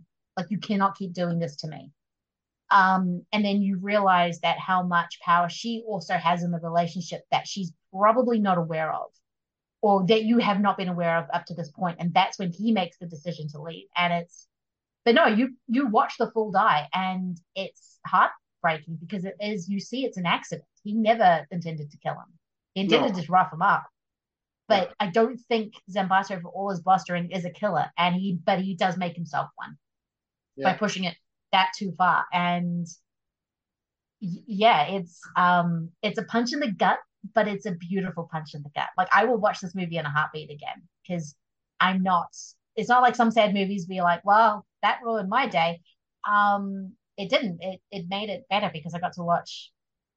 Yeah, me saying I've discovered Fellini makes good movies. Okay, yeah, he's a great director, guys.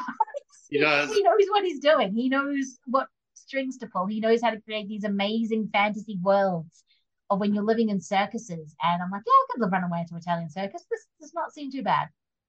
Well, and I have more of them here that I'd love to talk to you about in the. I need to watch more Fellini. That is an absolute must. Yeah, no, and the other thing I want to say is, I mean, when the fool goads Zappano, you understand both. He does, yeah. You understand why his pride is hurt. He's embarrassed in front of a whole bunch of people, and just goes too far. But this is what the fool is supposed to do. Does this with everybody. It's such a hothead. This is not a premeditated murder at all. But this is. But it's just he's been humiliated, and he has to do something about it, and it just goes in this direction. I really do love this film. It would really be a coin toss. Unfortunately, with the points, you're going to see that I'm cheating a little bit with our last two films here, but I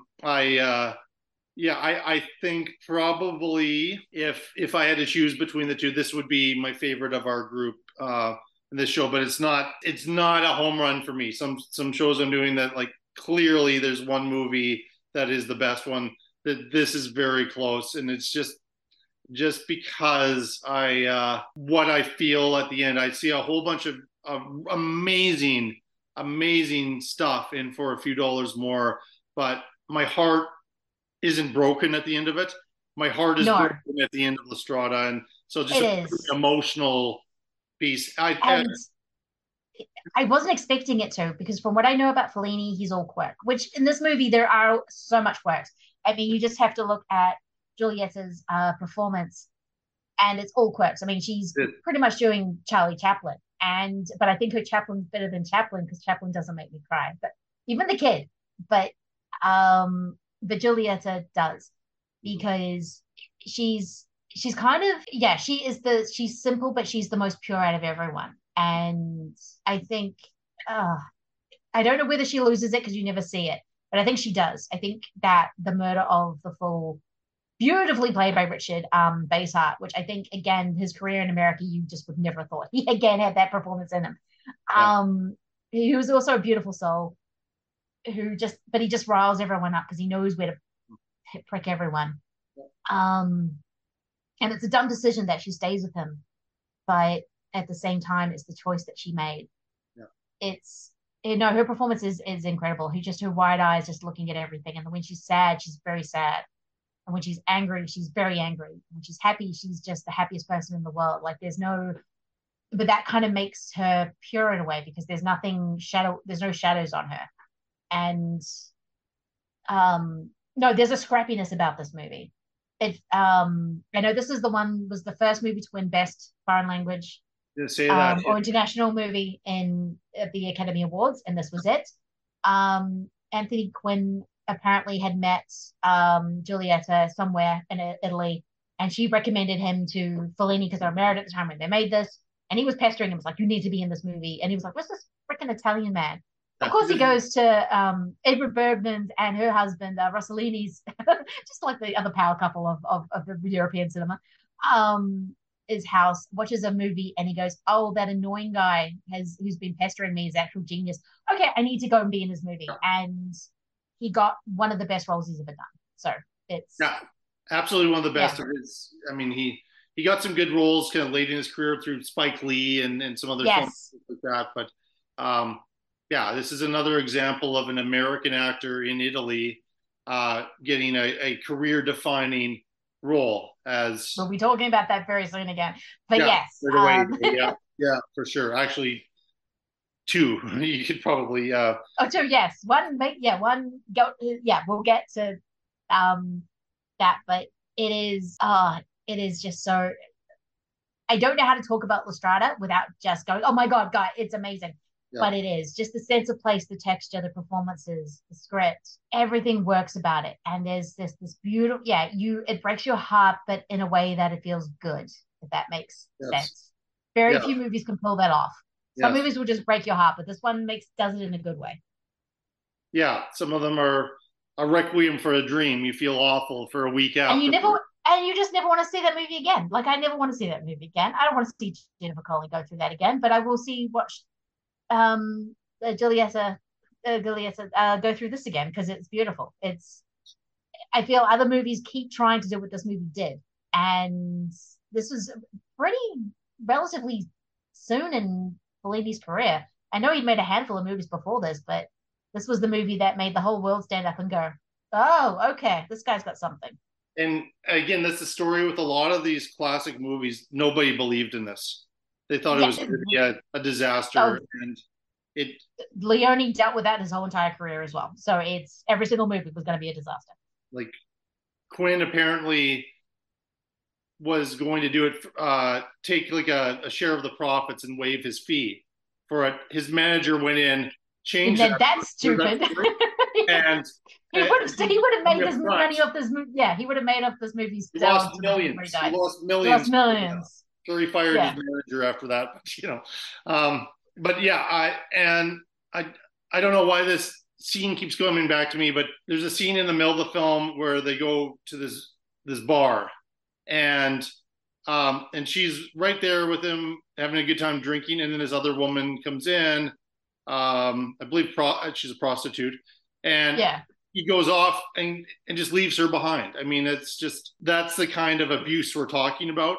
And then sits and waits for him for hours. I mean, it's the scene when I think it's very soon after that, and she's upset, and she falls into a hole with a whole bunch of hay, and he is kind of mocking her, but is gently mocking her. And it kind of is this weird thing of that's the abuse that she's dealing with, but also you can kind of see this other side of him creeping in of like, oh, maybe he's not that as bad. No, he is this bad. He is bad, but he keeps tricking you into, oh, maybe he's not. No, he's going to attack the fool with a knife and then get kicked out of the circus. Like, there's a pattern with him, and it really shows the dynamic. Because yeah, I mean, the thing in the bar is amazing because he's going to get her extra food. She's having fun drinking. They're actually having a good time. And then that sex worker comes along and he just loses interest and goes off and then abandons her. And it's heartbreaking because you're like, oh, you didn't deserve that. You deserve to get your lamb spaghetti. Like, that sounds good. I would, yeah, go and eat your pasta. So, oh my God, the food looks so good in this movie. Yeah, and that's the food in Fellini films. Oh my God. The fashion and everything, like as you wear them, I think you're it's kind of exciting. And there are some Fellini films that I haven't been able to see yet, and I look forward to seeing. I don't own that essential Fellini collection, but I've thought about it. The thought about it, it's just so expensive, these things that we get, but yeah, I mean, it's just to be able to have this great work from this great filmmaker and survive all these years later. So I would highly recommend, and I don't think the subtitles will be a huge issue for people once they get into it. I think this is a very accessible movie that a lot of people would love if they gave it a chance. And so, yeah, if you're like me and just feeling a little bit intimidated by Fellini, watch La Strada. Yeah, like, don't start with 8.5. Yeah, just start. That movie is very accessible. You're in the world instantly. You get everything. Yeah. The pasta looks amazing, and it's like feels like it's like a very simple black and white. You're looking at that pasta, going, "Man, I'm hungry." Yeah. Just people just talking while they're eating, and I'm like, I'm concentrating on that pasta. I want to eat that pasta. He's operating on so many of our senses and our emotions. And this is a compact movie. Some of his other movies are quite a bit longer, but this is not like hour 40, like barely 2 hours or something. Yeah. It's Estrada is amazing, and people should see it if they haven't.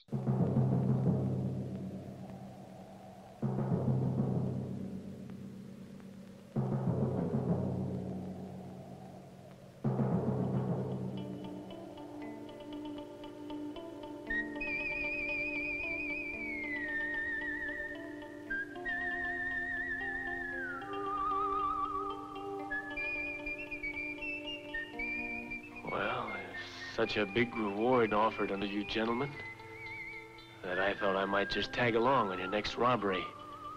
Might just turn you into the law. Naturally. I'll be in the tavern. The air around here stinks anyway. Just like the food. But the month will go fast.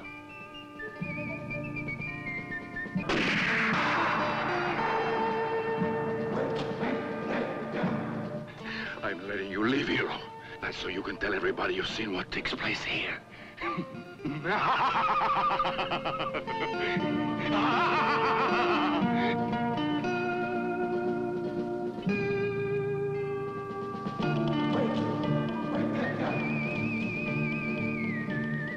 Didn't hear what the bet was. Your life.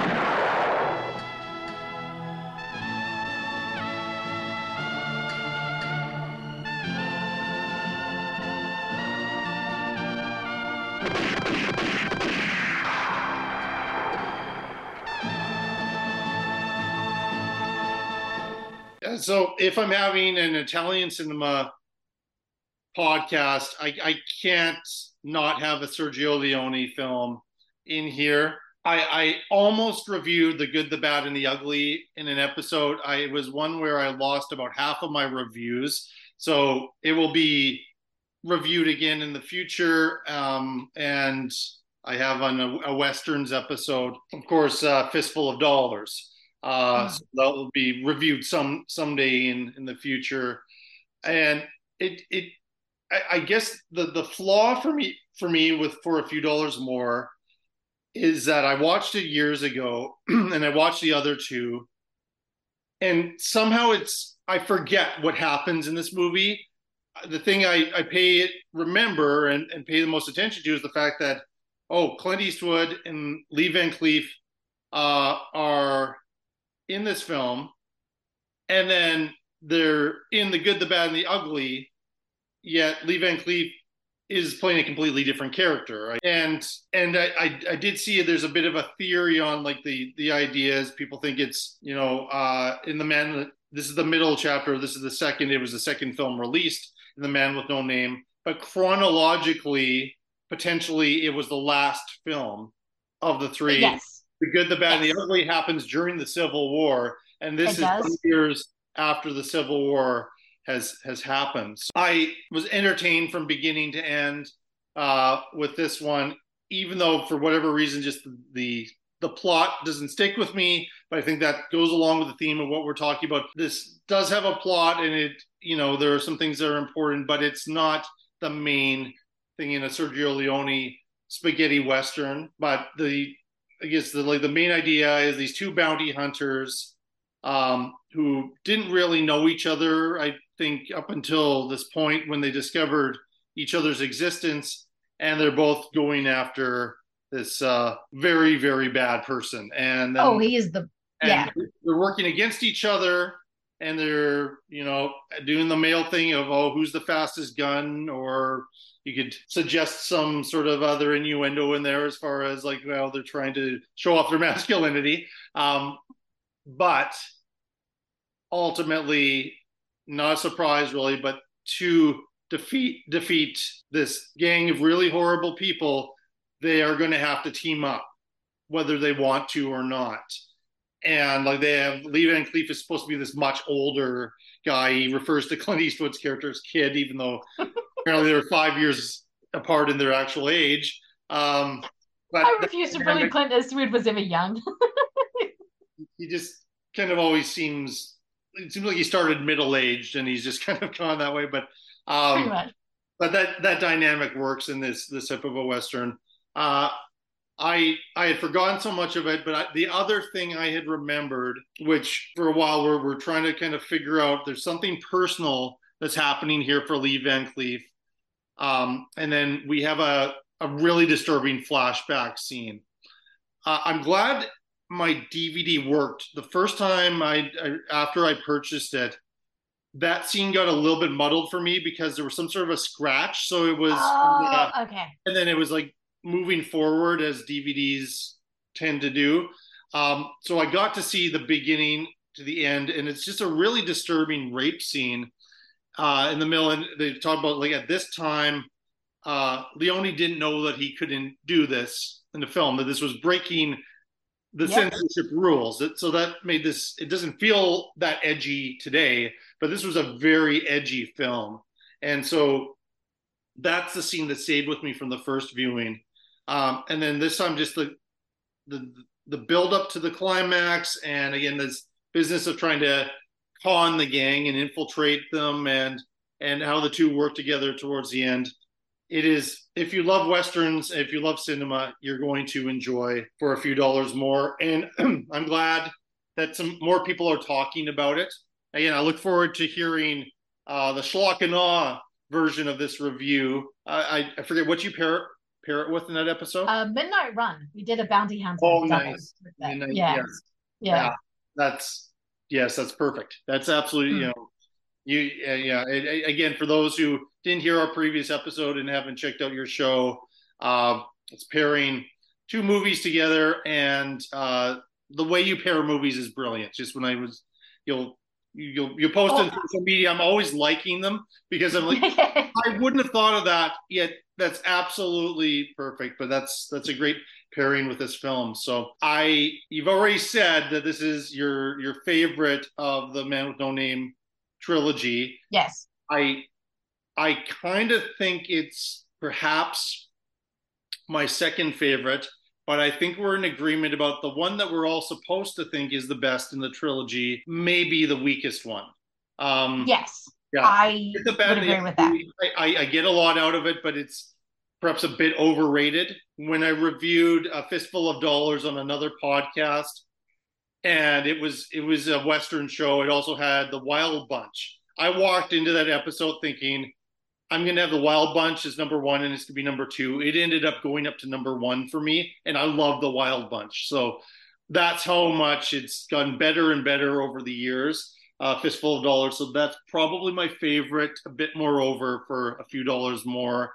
But that doesn't take away, they're all three are, to me, well worth people's time and are Western classics and spaghetti Western classics. So I won't say a lot negative about For a Few Dollars More.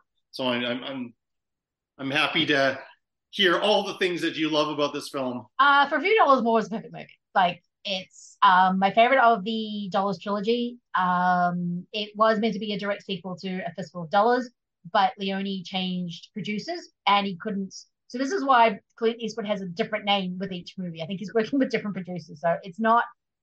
So I'm okay with it being all over the place and Lee Van Cleef playing two different characters in the trilogy. I don't know if Good, the Bad, and the Ugly on this watch is completely overrated, but I think it's more of a weird transitional movie that he's going to go into with Dakusuka and especially Once Upon a Time in the West. You see him moving, and I think that's why it's a little messy, and Tuco's a whole thing. But this movie doesn't have a Tuco.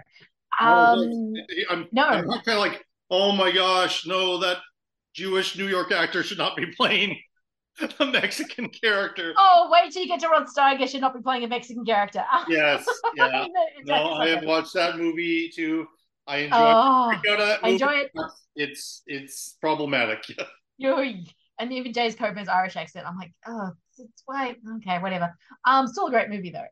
But For a Few Dollars More is just what I want out of a movie. It is, because what I love about For a Fistful of Dollars, I love how scrappy it is. I love how Clint Eastwood hasn't even found his footing as an actor yet. Like Leone famously said, Clint Eastwood has two facial expressions, with the hat, without the hat. And I think so I think he's getting better at that. I think Lee Van Cleef got the chance to lead a movie and made a meal out of it, and I think he's fantastic. I love Gian Maria Volonté was the bad guy in The Fistful of Dollars. Yes. Him in this, he is the worst, but again, it's a little like Anthony Quinn. He's this there's nothing redeeming about him, but you got the feeling that he's looking for redemption a little bit. Like he's got this thing stuck in his memory of this awful thing he did, and he knows it's awful, and you've got the feeling that he's searching for some sort of redemption. Yes. Or there's something about in his brain that he can't shake, the fact that he assaulted this woman and the fact that she killed herself because of it. And because it was right in the middle of it, so he's aware that it's all him. Yeah. But there's this scene where you realize that Leone's getting his footing, that he's really starting to realize how to play with everything. And it's when Gian, who is playing El Nindo, is murdering this family. And he's already killed the guy's wife and child, and he's making him do a standoff. Like they're going to do the point and shoot thing. And then the music just goes into this beautiful this Morricone score. Actually, weirdly, I think this is the only movie that has a Morricone score in it. Huh. That's weird. That's incredible considering how many movies he scored for. That's a kind of an achievement. But this Morricone score comes up, and it's the clock thing, which he brings back in actually a couple of his movies. You can hear it. Such a good thing.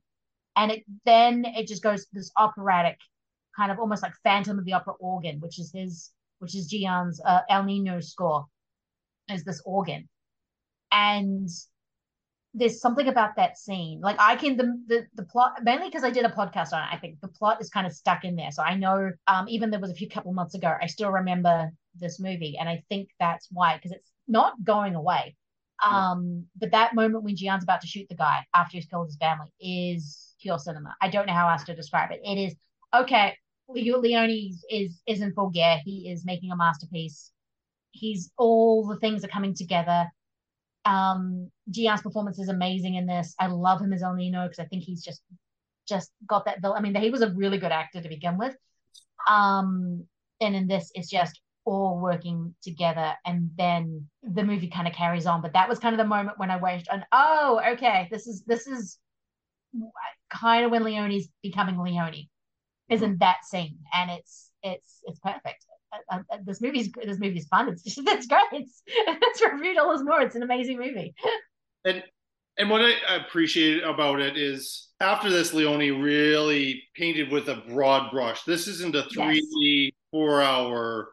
No, this is an hour. This is 90 minutes. This is in and out. Works like the first two in the Man with No Name trilogy are compact films. I mean, and maybe, and I don't mind The Good, the Bad, and the Ugly being 3 hours long, and I don't. It's a big story, and he tells it well. There is one film. So the episode where I referred to, it was an Ennio Morricone tribute episode that I did, which was supposed to be 6 reviews and ended up being 3 reviews. And so of course had The Good, the Bad, and the Ugly. But Once Upon a Time in America, which people love that movie. It's a prickly movie. I understand that. It is wild. It depends what cut you see to begin with, which makes Leone hard because after For a Few Dollars More, there are so many different cuts of his movies. Yes. And so it depends what cut you see. I've seen the whole shebang. It's got even the rough parts where you will have what's her name? She was Nurse Ratched in Cuckoo's Nest. Yes, she pops in for some weird reason. It is a really I really love Once Upon a Time in America, but I don't think it's a movie. I think it's something else. I don't know what it is, but it's something else. All the borders have been broken away. Mm-hmm. And I think it's I love how ugly Robert De Niro is in Once Upon a Time in America. I think again, it's about a man who's looking for redemption who's never going to get it because he knows what he's done. Yeah. And that is mainly to Elizabeth McGovern. Like, she deserved none of that. No. I think it's Elizabeth McGovern. But no, I think it's I don't know what it is, but I don't think it's a movie. Something about it's the edges being blurred away and it's not structured. It's just this 5-hour dream experience that I think you could see him starting to get to in Good, the Bad, and the Ugly. I think it starts there. And then it goes through into the time he makes Once Upon a Time in America. I love the score in Once Upon a Time in America. I think the score is amazing. Beautiful in it. No, yeah. All of his films. But I get why people would watch that movie and go, no. But I think Leone had something in his brain that he couldn't quite convey on screen with that movie. Yeah.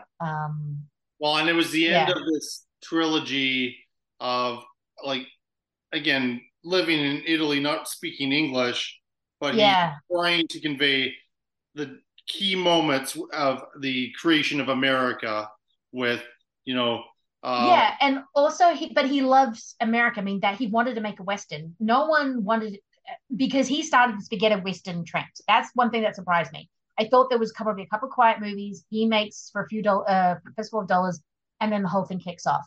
He was the guy who did it. Fistful was the first spaghetti Western. Yeah. And it's because he had this weird obsession with American films. He loved John Ford. He loved Peckinpah. He loved David Lean's British, but he loved these kind of more Hollywood-esque kind of movies and wanted to make one. And that was the Western. And he read this book, I think, even before he made Duck You Sucker. He got it really early on. That was a book that Once Upon a Time in America was based on.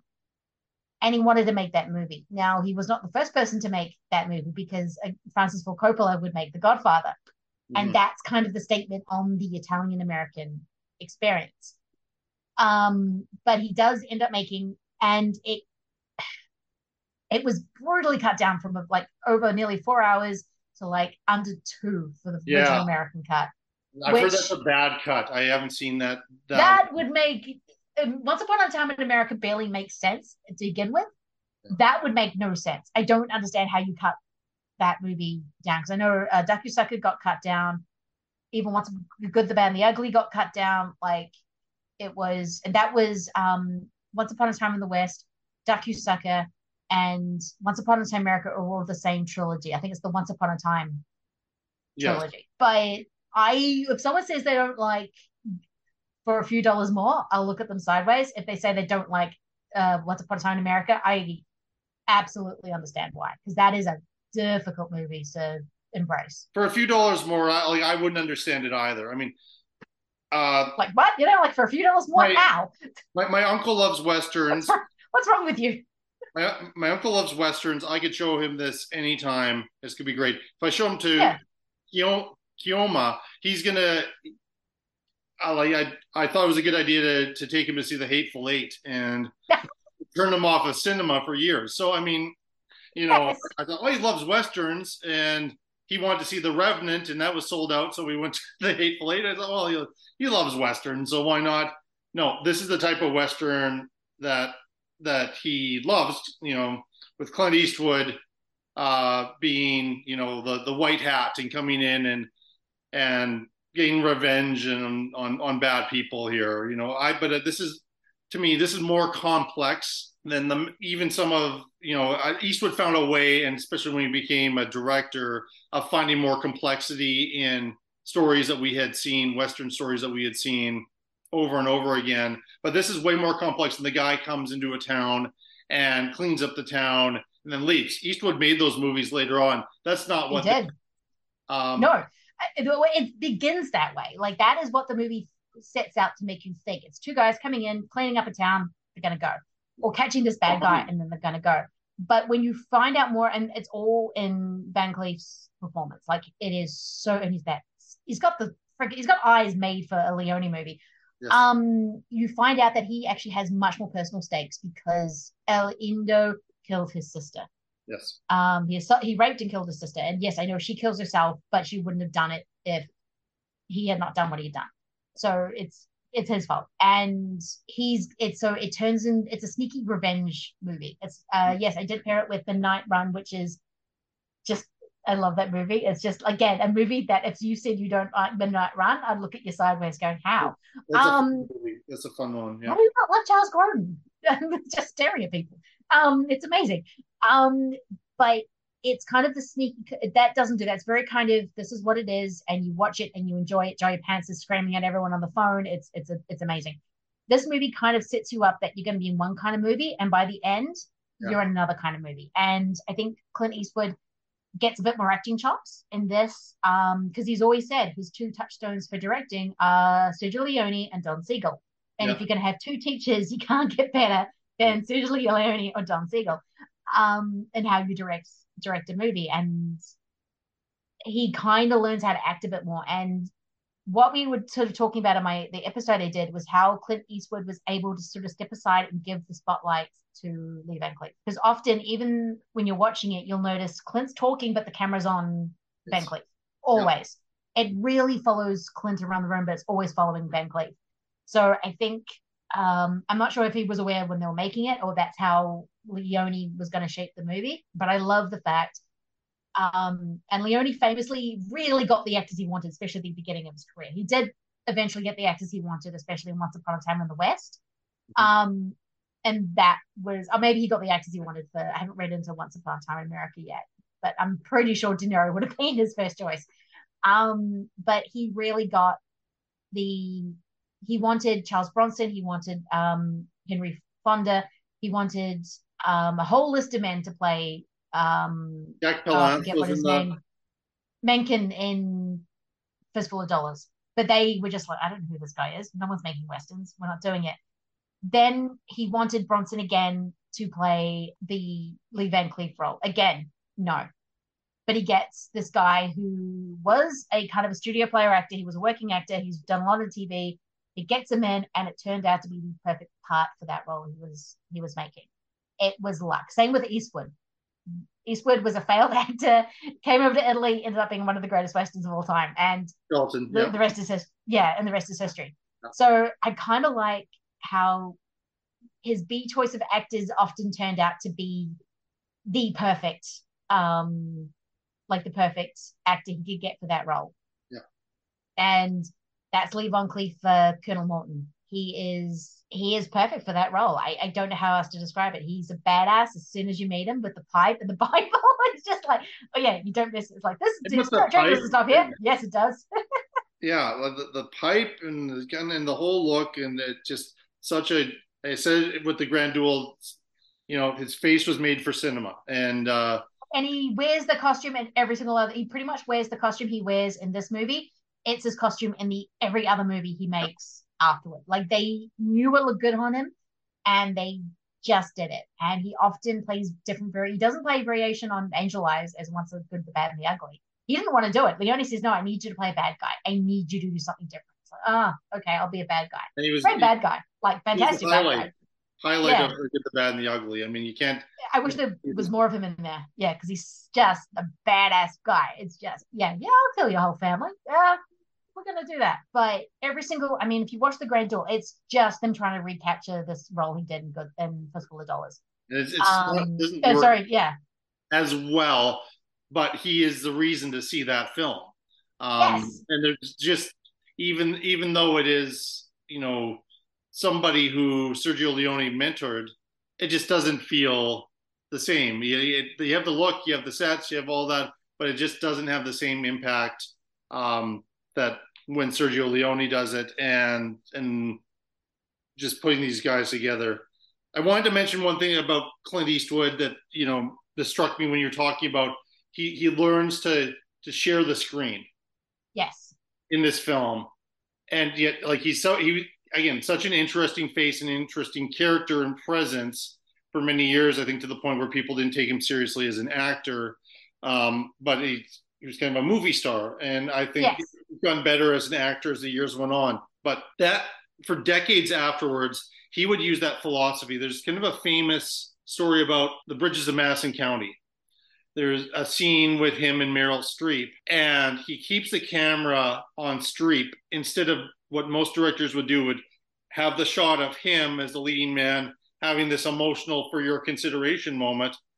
And he said, no, that doesn't make sense. We don't need that kind of extra melodrama for an already kind of, I like the movie, but fairly melodramatic romance. But he gave the moment over to Streep, to the other actor. And I just feel that's a little bit of his magic, is that he's now, and well into his 90s, and he's worked with everybody.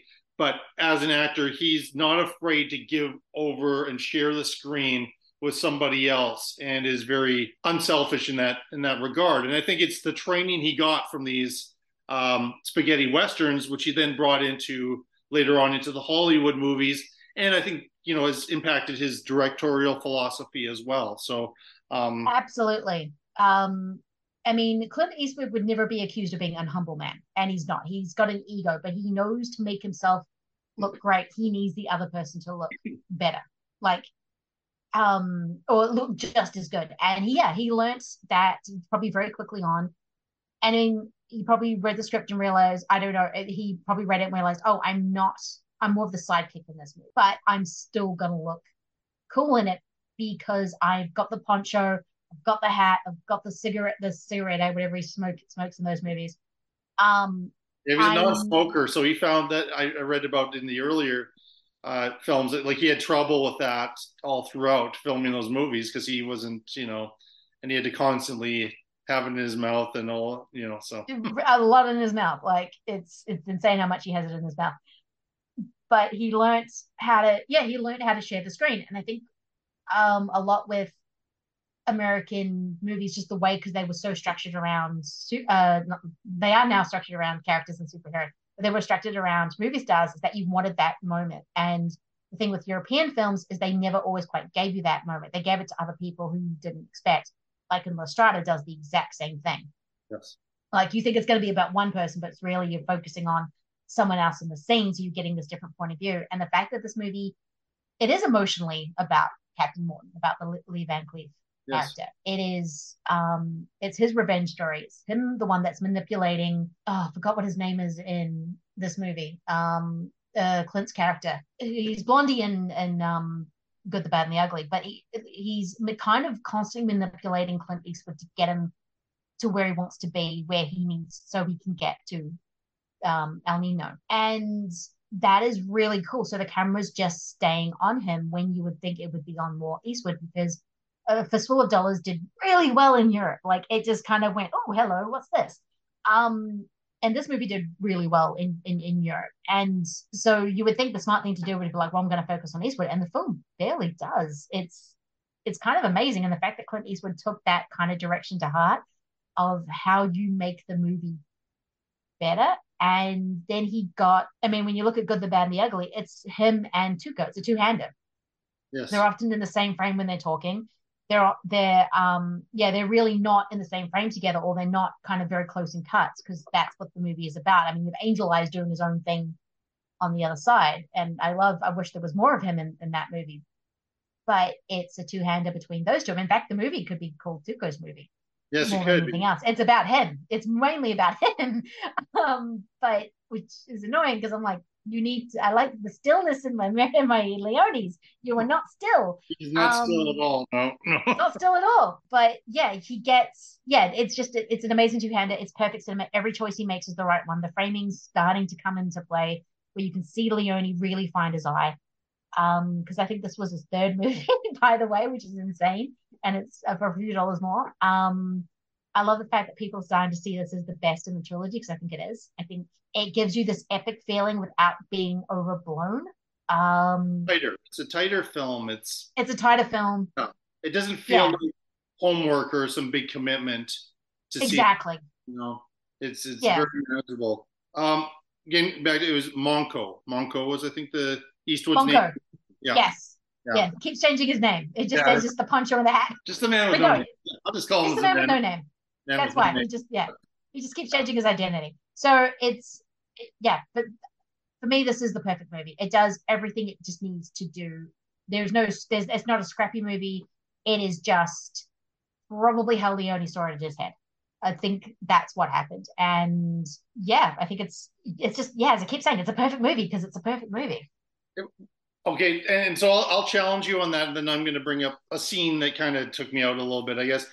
How dare you? Anytime we're gushing about a movie, what would you say is a flaw in it? Because there's no such thing as a perfect movie. So is there something that... No, I can't think of a flaw. All the scenes I'm remembering... I mean, it's been a couple of months since I've seen it, so that's probably why. So I'm just remembering all the things I like about it. But I can't think of something I don't like in it. I guess I have some nitpicky ones, and that's always like I would, but I guess that some stuff like Clint Eastwood punches somebody and they go flying through the air, but that's amazing. It's nothing compared to the fight. It's like when they shoot someone and they just go spin, spin. Yeah, it's amazing. Yeah, that's nothing compared to like the fight choreography, which is so over the top in the Grand Duel, for example. But the scene with the old timer who looked eerily like Robin Williams. Do you remember that scene? It's by vaguely. Yeah, I think I might have been confusing it with something with a fistful knot for a few dollars more, because I think it's the same actor. It's like the guy who's building the coffin. It's an exposition dump, and I just found it was so cartoonish, so obvious with what it was doing, and it briefly took out, very briefly, but it took me out of the movie for a few minutes. It's kind of like the first moments in A Fistful of Dollars when you start to like this unnatural cackling that some of the characters have and stuff. But again, you have to, if you're going to go along with this subgenre, you're going to have to kind of get used to those things. But I just wanted to mention that, again, I haven't encountered a perfect movie yet, but this is a very strong one. And I just think that some of the complexity and emotional beats of La Strada just gives it a little bit of an edge, but it's, apples and oranges, and both apples and oranges are both fantastic fruit. And so that's what we're getting. And again, with these 6 movies, it's barely scratching the surface of the great history of Italian cinema, but it just gives us a nice variety of movies as we go into the point segment here. But was there anything else you wanted to say about for a few dollars more before we move into that phase? No, I mean, it's I mean, yeah, I guess some of the dubbing things is a little bit questionable, but again, that's never bothered me. I like that element, but no, this is like Jurassic Park, 5 stars, no notes. It's like I don't think there's anything wrong with yeah. So I think in compared to La Strada, I think it's because I've lived with this movie longer. I only saw La Strada like last week, so it's it's not instantly as classic as it is. It doesn't have the place in your heart that and it will. I mean, La Strada is also a 5-star movie. I would give both these movies 5 stars because I think they are perfect at what they are doing, and I kind of like the fact that La Strada is kind of scrappy, but that for a few dollars more is a little bit more polished in what it's doing. Like it's kind of rising up a little bit, and the fact that I can see where he was with A Fistful and then he was with For a Few Dollars, and I'm like, oh, that's a jump. That is a huge jump. So I think it's just movies I've had more time with. And not saying, but I still think La Strada's kind of I still think both the movies are masterpieces with a capital M. I think they are proper, and I call a lot of things masterpieces. I have been known to call some dubious movies a masterpiece. But Dude, where's my car? That masterpiece. It's a masterpiece. It's a masterpiece. Come on. I think I've called Wayne's World a masterpiece before, which I kind of stand behind. But these are actual proper. They influenced movies going forward. Yes. I mean, because we were talking about how action movies kind of took from the Western that we now have our big action movies from, and it's kind of true. And For a Few Dollars More fits into a very specific structure that we now have for filmmaking. La Strada, I think, is a little bit different because I think La Strada is like Ingmar Bergman in that way. Yes, I think it has influence and you can kind of see it, but I think people saw them as a little bit more untouchable than, say, Leone, if that makes sense. Like they could see what Leone was doing and kind of copy it and mold it and evolve it. Whereas when you look at Fellini and everyone gets a little bit, oh shit, great director, can't do that a little bit. Same with Ingmar Bergman, because I think everyone saw him as a little untouchable until a little movie called Bill and Ted's Bogus Journey, where they just said, no, we're doing Sip and Seal. That's the greatest thing ever. Yeah. I think the only other person who has borrowed heavily from Fellini and Bergman is Woody Allen. He absolutely has. Yeah, all throughout and a little bit of Kurosawa and like those filmmakers, but particularly lots of Bergman and lots of Fellini. Stole off. I mean, he got sued by Kurosawa for a fistful of dollars. They went, hey, I recognize that. He goes, it's a very fine movie, but it's my movie, and we need to settle out of court. And Leone's reaction was, holy shit, Akira Kurosawa saw my movie. I'm excited about that. I'll pay the money for this just for the fact that he saw my movie. So yeah, so you saw my movie. So you definitely. But I think the more popular way of movies definitely go with more the Leone than with the Fellini. But yes, Woody Allen wouldn't make the movies he does if it wasn't for Fellini and Ingmar Bergman. They've always been his two touchstones. It's time to do some. Oh crap.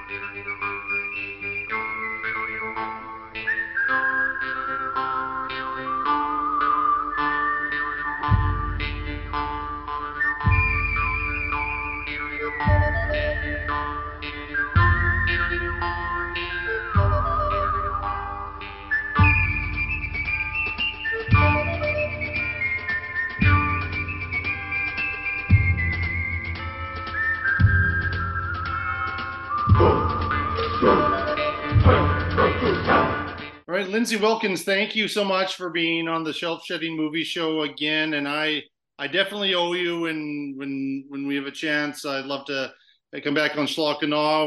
I know the double I want you to do. So I just need to, next couple months, you'll get a message saying, this is what we're doing. Okay, and then I'll be ready when the time comes because I see the time you've given me for my show, and as I said, I started off saying you're the busiest podcaster around. My own fault. You make sure you have a show out once a week, and the way the summer has gone for me, it's probably been 2 months since I've last had an episode out. So I am hoping to get more shows produced in this next year because it's been a little while since I last recorded an episode. So I appreciate it and helping out with some technical issues early on that we were having here. So, and well, we'll shout out the podcast at the end here. But we'll go through the business at hand with the points here. So start off with in the order we reviewed them in, the Grand Duel. So how many points did you give that? I gave it 6 points. Still like it. It's probably my least, which I can't believe I'm saying this for the Lee Van Cleef movie, but it was my least favorite. It's worth checking out, but yeah, I get. So yeah, none of these movies I would say don't watch. This is not like the Jack Lemmon episode. It was awful. No. When there's one awful movie, but yeah, this is gonna make me sad.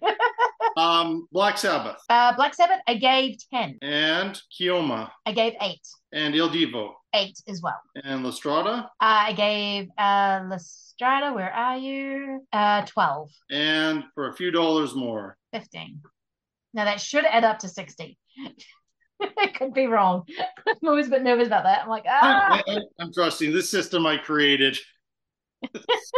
Not easy. So, but yeah, I think we'll go with whatever it is here. So just going through the Grand Duel, we're not far off. I actually gave 5 points. Yeah, I enjoyed it while I was watching it and Van Cleef, but it just kind of forgettable and kind of blends in with some other movies he's done. Because I'm not even convinced that maybe I saw one of his other movies and thought it was the Grand Duel. I watched about 6 of his movies in very close proximity. It's all a bit of a blur, but I do know this is the movie that had a little bit more stylish, but I think there are other better movies of his. Yes. And I look, there's a movie we talked about on here with him that I gave all the points to, so I don't feel too bad. But yeah. No, he's still well represented for sure. It's still a he's a fantastic character actor. I think this is definitely worth a watch. But yeah, I mean, there was another movie I watched that I thought I had never seen, and in fact, I looked on Letterboxd and found that I had, and kind of liked it more than I did on that particular watch. So it's just a thing with spaghetti westerns; they all bleed in with one another. I think it's a little bit of a problem if we can't, we watch it, or maybe we've watched it multiple times and we just don't remember it. So, wasn't that movie? It was actually Day of Anger. I was like, I haven't seen. Oh no, I have. I in fact have seen Day of Anger. Oh, I did not remember that at all. That's completely gone. Kind of similar, yeah. It's very similar to this movie, by the way, except for the stylistic flourishes. Yeah, Day of Anger. Yeah. So Black Sabbath, I liked 2 of the 3 stories. I didn't necessarily love the bookends, but you have to have them in there. I gave it 8 points, so that might seem a little bit unkind to middle of the pack, but I would never dissuade people from seeing it. Kioma, I gave 7 points to. Interesting, but the ending really damages the good work that it did. And I think the ending is more bonkers, but yeah, I didn't give it much higher. So that woman, that just with the grating song, and it's just saying exactly what's happened. I guess maybe if somebody wasn't paying attention, but I don't think you won't be listening to that. You'll be wanting stop, get to the next scene, fast forward or something here. So, which is not as easy to do with a Blu-ray as it was with the VHS. No, it's not, because you never can get quite to the point you want. You're always overgoing. You're like, oh man, I don't want to go back, or I skipped a chapter or something. So yeah. Il Divo, again, I gave it 10 points. I gave it more points and kind of in the middle here. I feel like a revisit is warranted and learning a little bit more about this time in Italian history.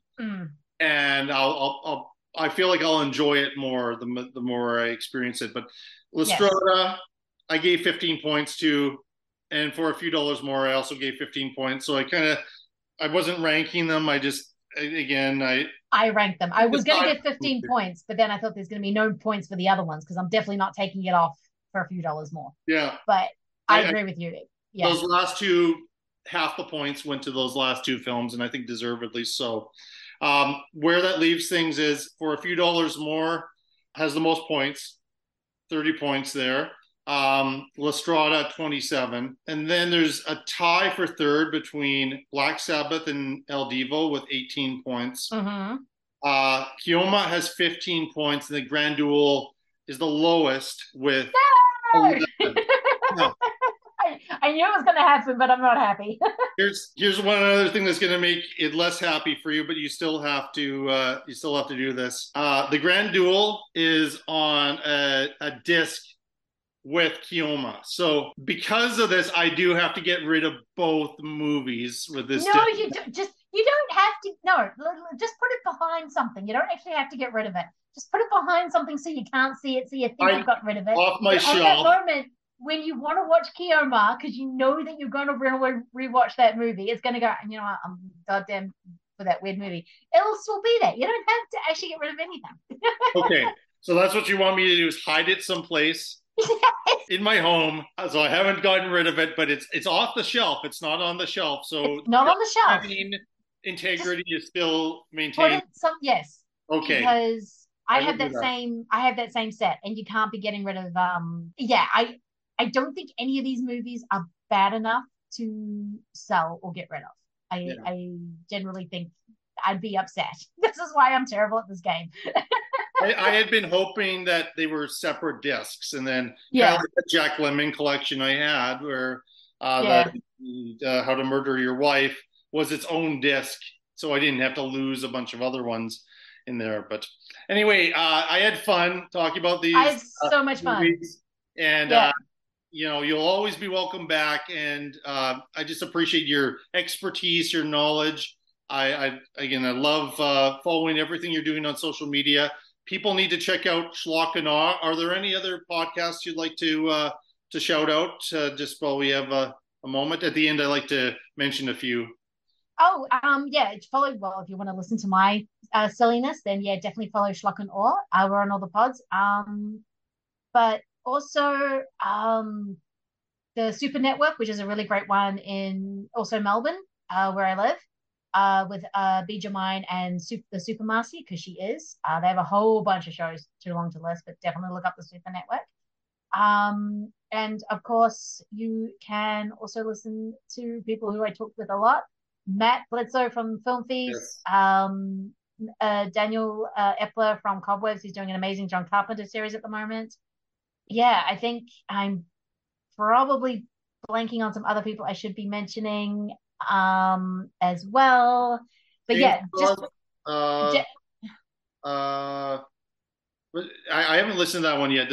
What's the other name? Chainsaw and Claws, which Rob Antequera and Patrick Vicious have been doing amazing work as they just look like a married old couple through the movies they're making, which is delightful, I will say. Also, Dirk's VHUS, and also the New World podcast, which goes through all the podcasts that were made by Roger Corman and the guys who bought it, the New World studio. It's a really, Ryan knows everything about the New World, those particular studio. It's kind of terrifying. And also Dirk's Marshall's VHUS, which is just a whole bunch of things at the moment, talking to people whose job is similar to the movie that they're talking about, or just movies he wants to talk about. He has such an eclectic taste in movies. It's very, very amazing. And I'll also just point out Michelle Egan's and Brian Kuiper's Movies for Life, which is also another double feature podcast where they just talk about movies they like and things they want to talk about. And it's really chill and it's really awesome. And they've been guests on your show. I think I've listened to a couple episodes. Yes. They're awesome. So you mentioned Film Feast, of course. Matt's been on the show a couple times. I also want to shout out my friend Larry's show Rank and Review, where I wouldn't be able to keep 15 points for both. I'd have to choose one movie as the number one. So I'll be on. I'm sure he's been on a recent episode talking about Ray Liotta.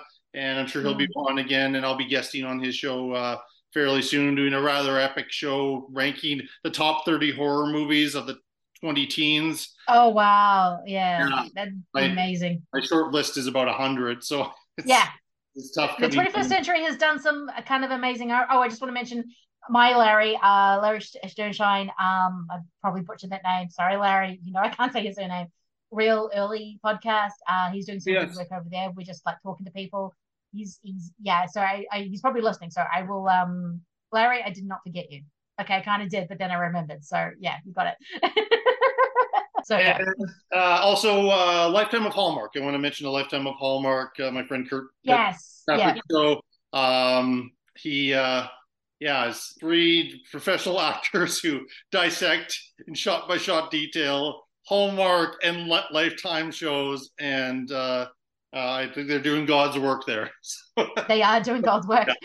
I was a guest on one show as Sybil Shepherd and Steve Gutenberg and this true crime thing, and it was tough. It was tough to get through. So, and that was just one episode I did with them. So, and then just my general sign off here to folks: just continue to be safe, stay healthy, and be kind to one another, and be understanding, and support the movies. It's a weird time, particularly following the writer's strike and the actor strike, and looking at AI and what that could do to cinema, and support the human being folks who make the movies. I don't think an AI could have come up with the stuff that we've been talking about. And TMI, no way.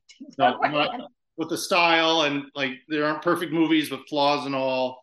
I would rather have that as the cinema of the future than having something that was a bunch of faces of actors who never said anything, acting out something that a computer came up with that a studio can produce for no money and make all the profits. That would be really unfortunate. But that's why I'm collecting the movies that I'm collecting, and my place is filled with it, because if that ever happened, I can go back to movies from 70 years ago, or even 10, 15 years ago, as among the 6 movies that we talked about here. So, but until then, thank you so much, and we'll talk to you next time.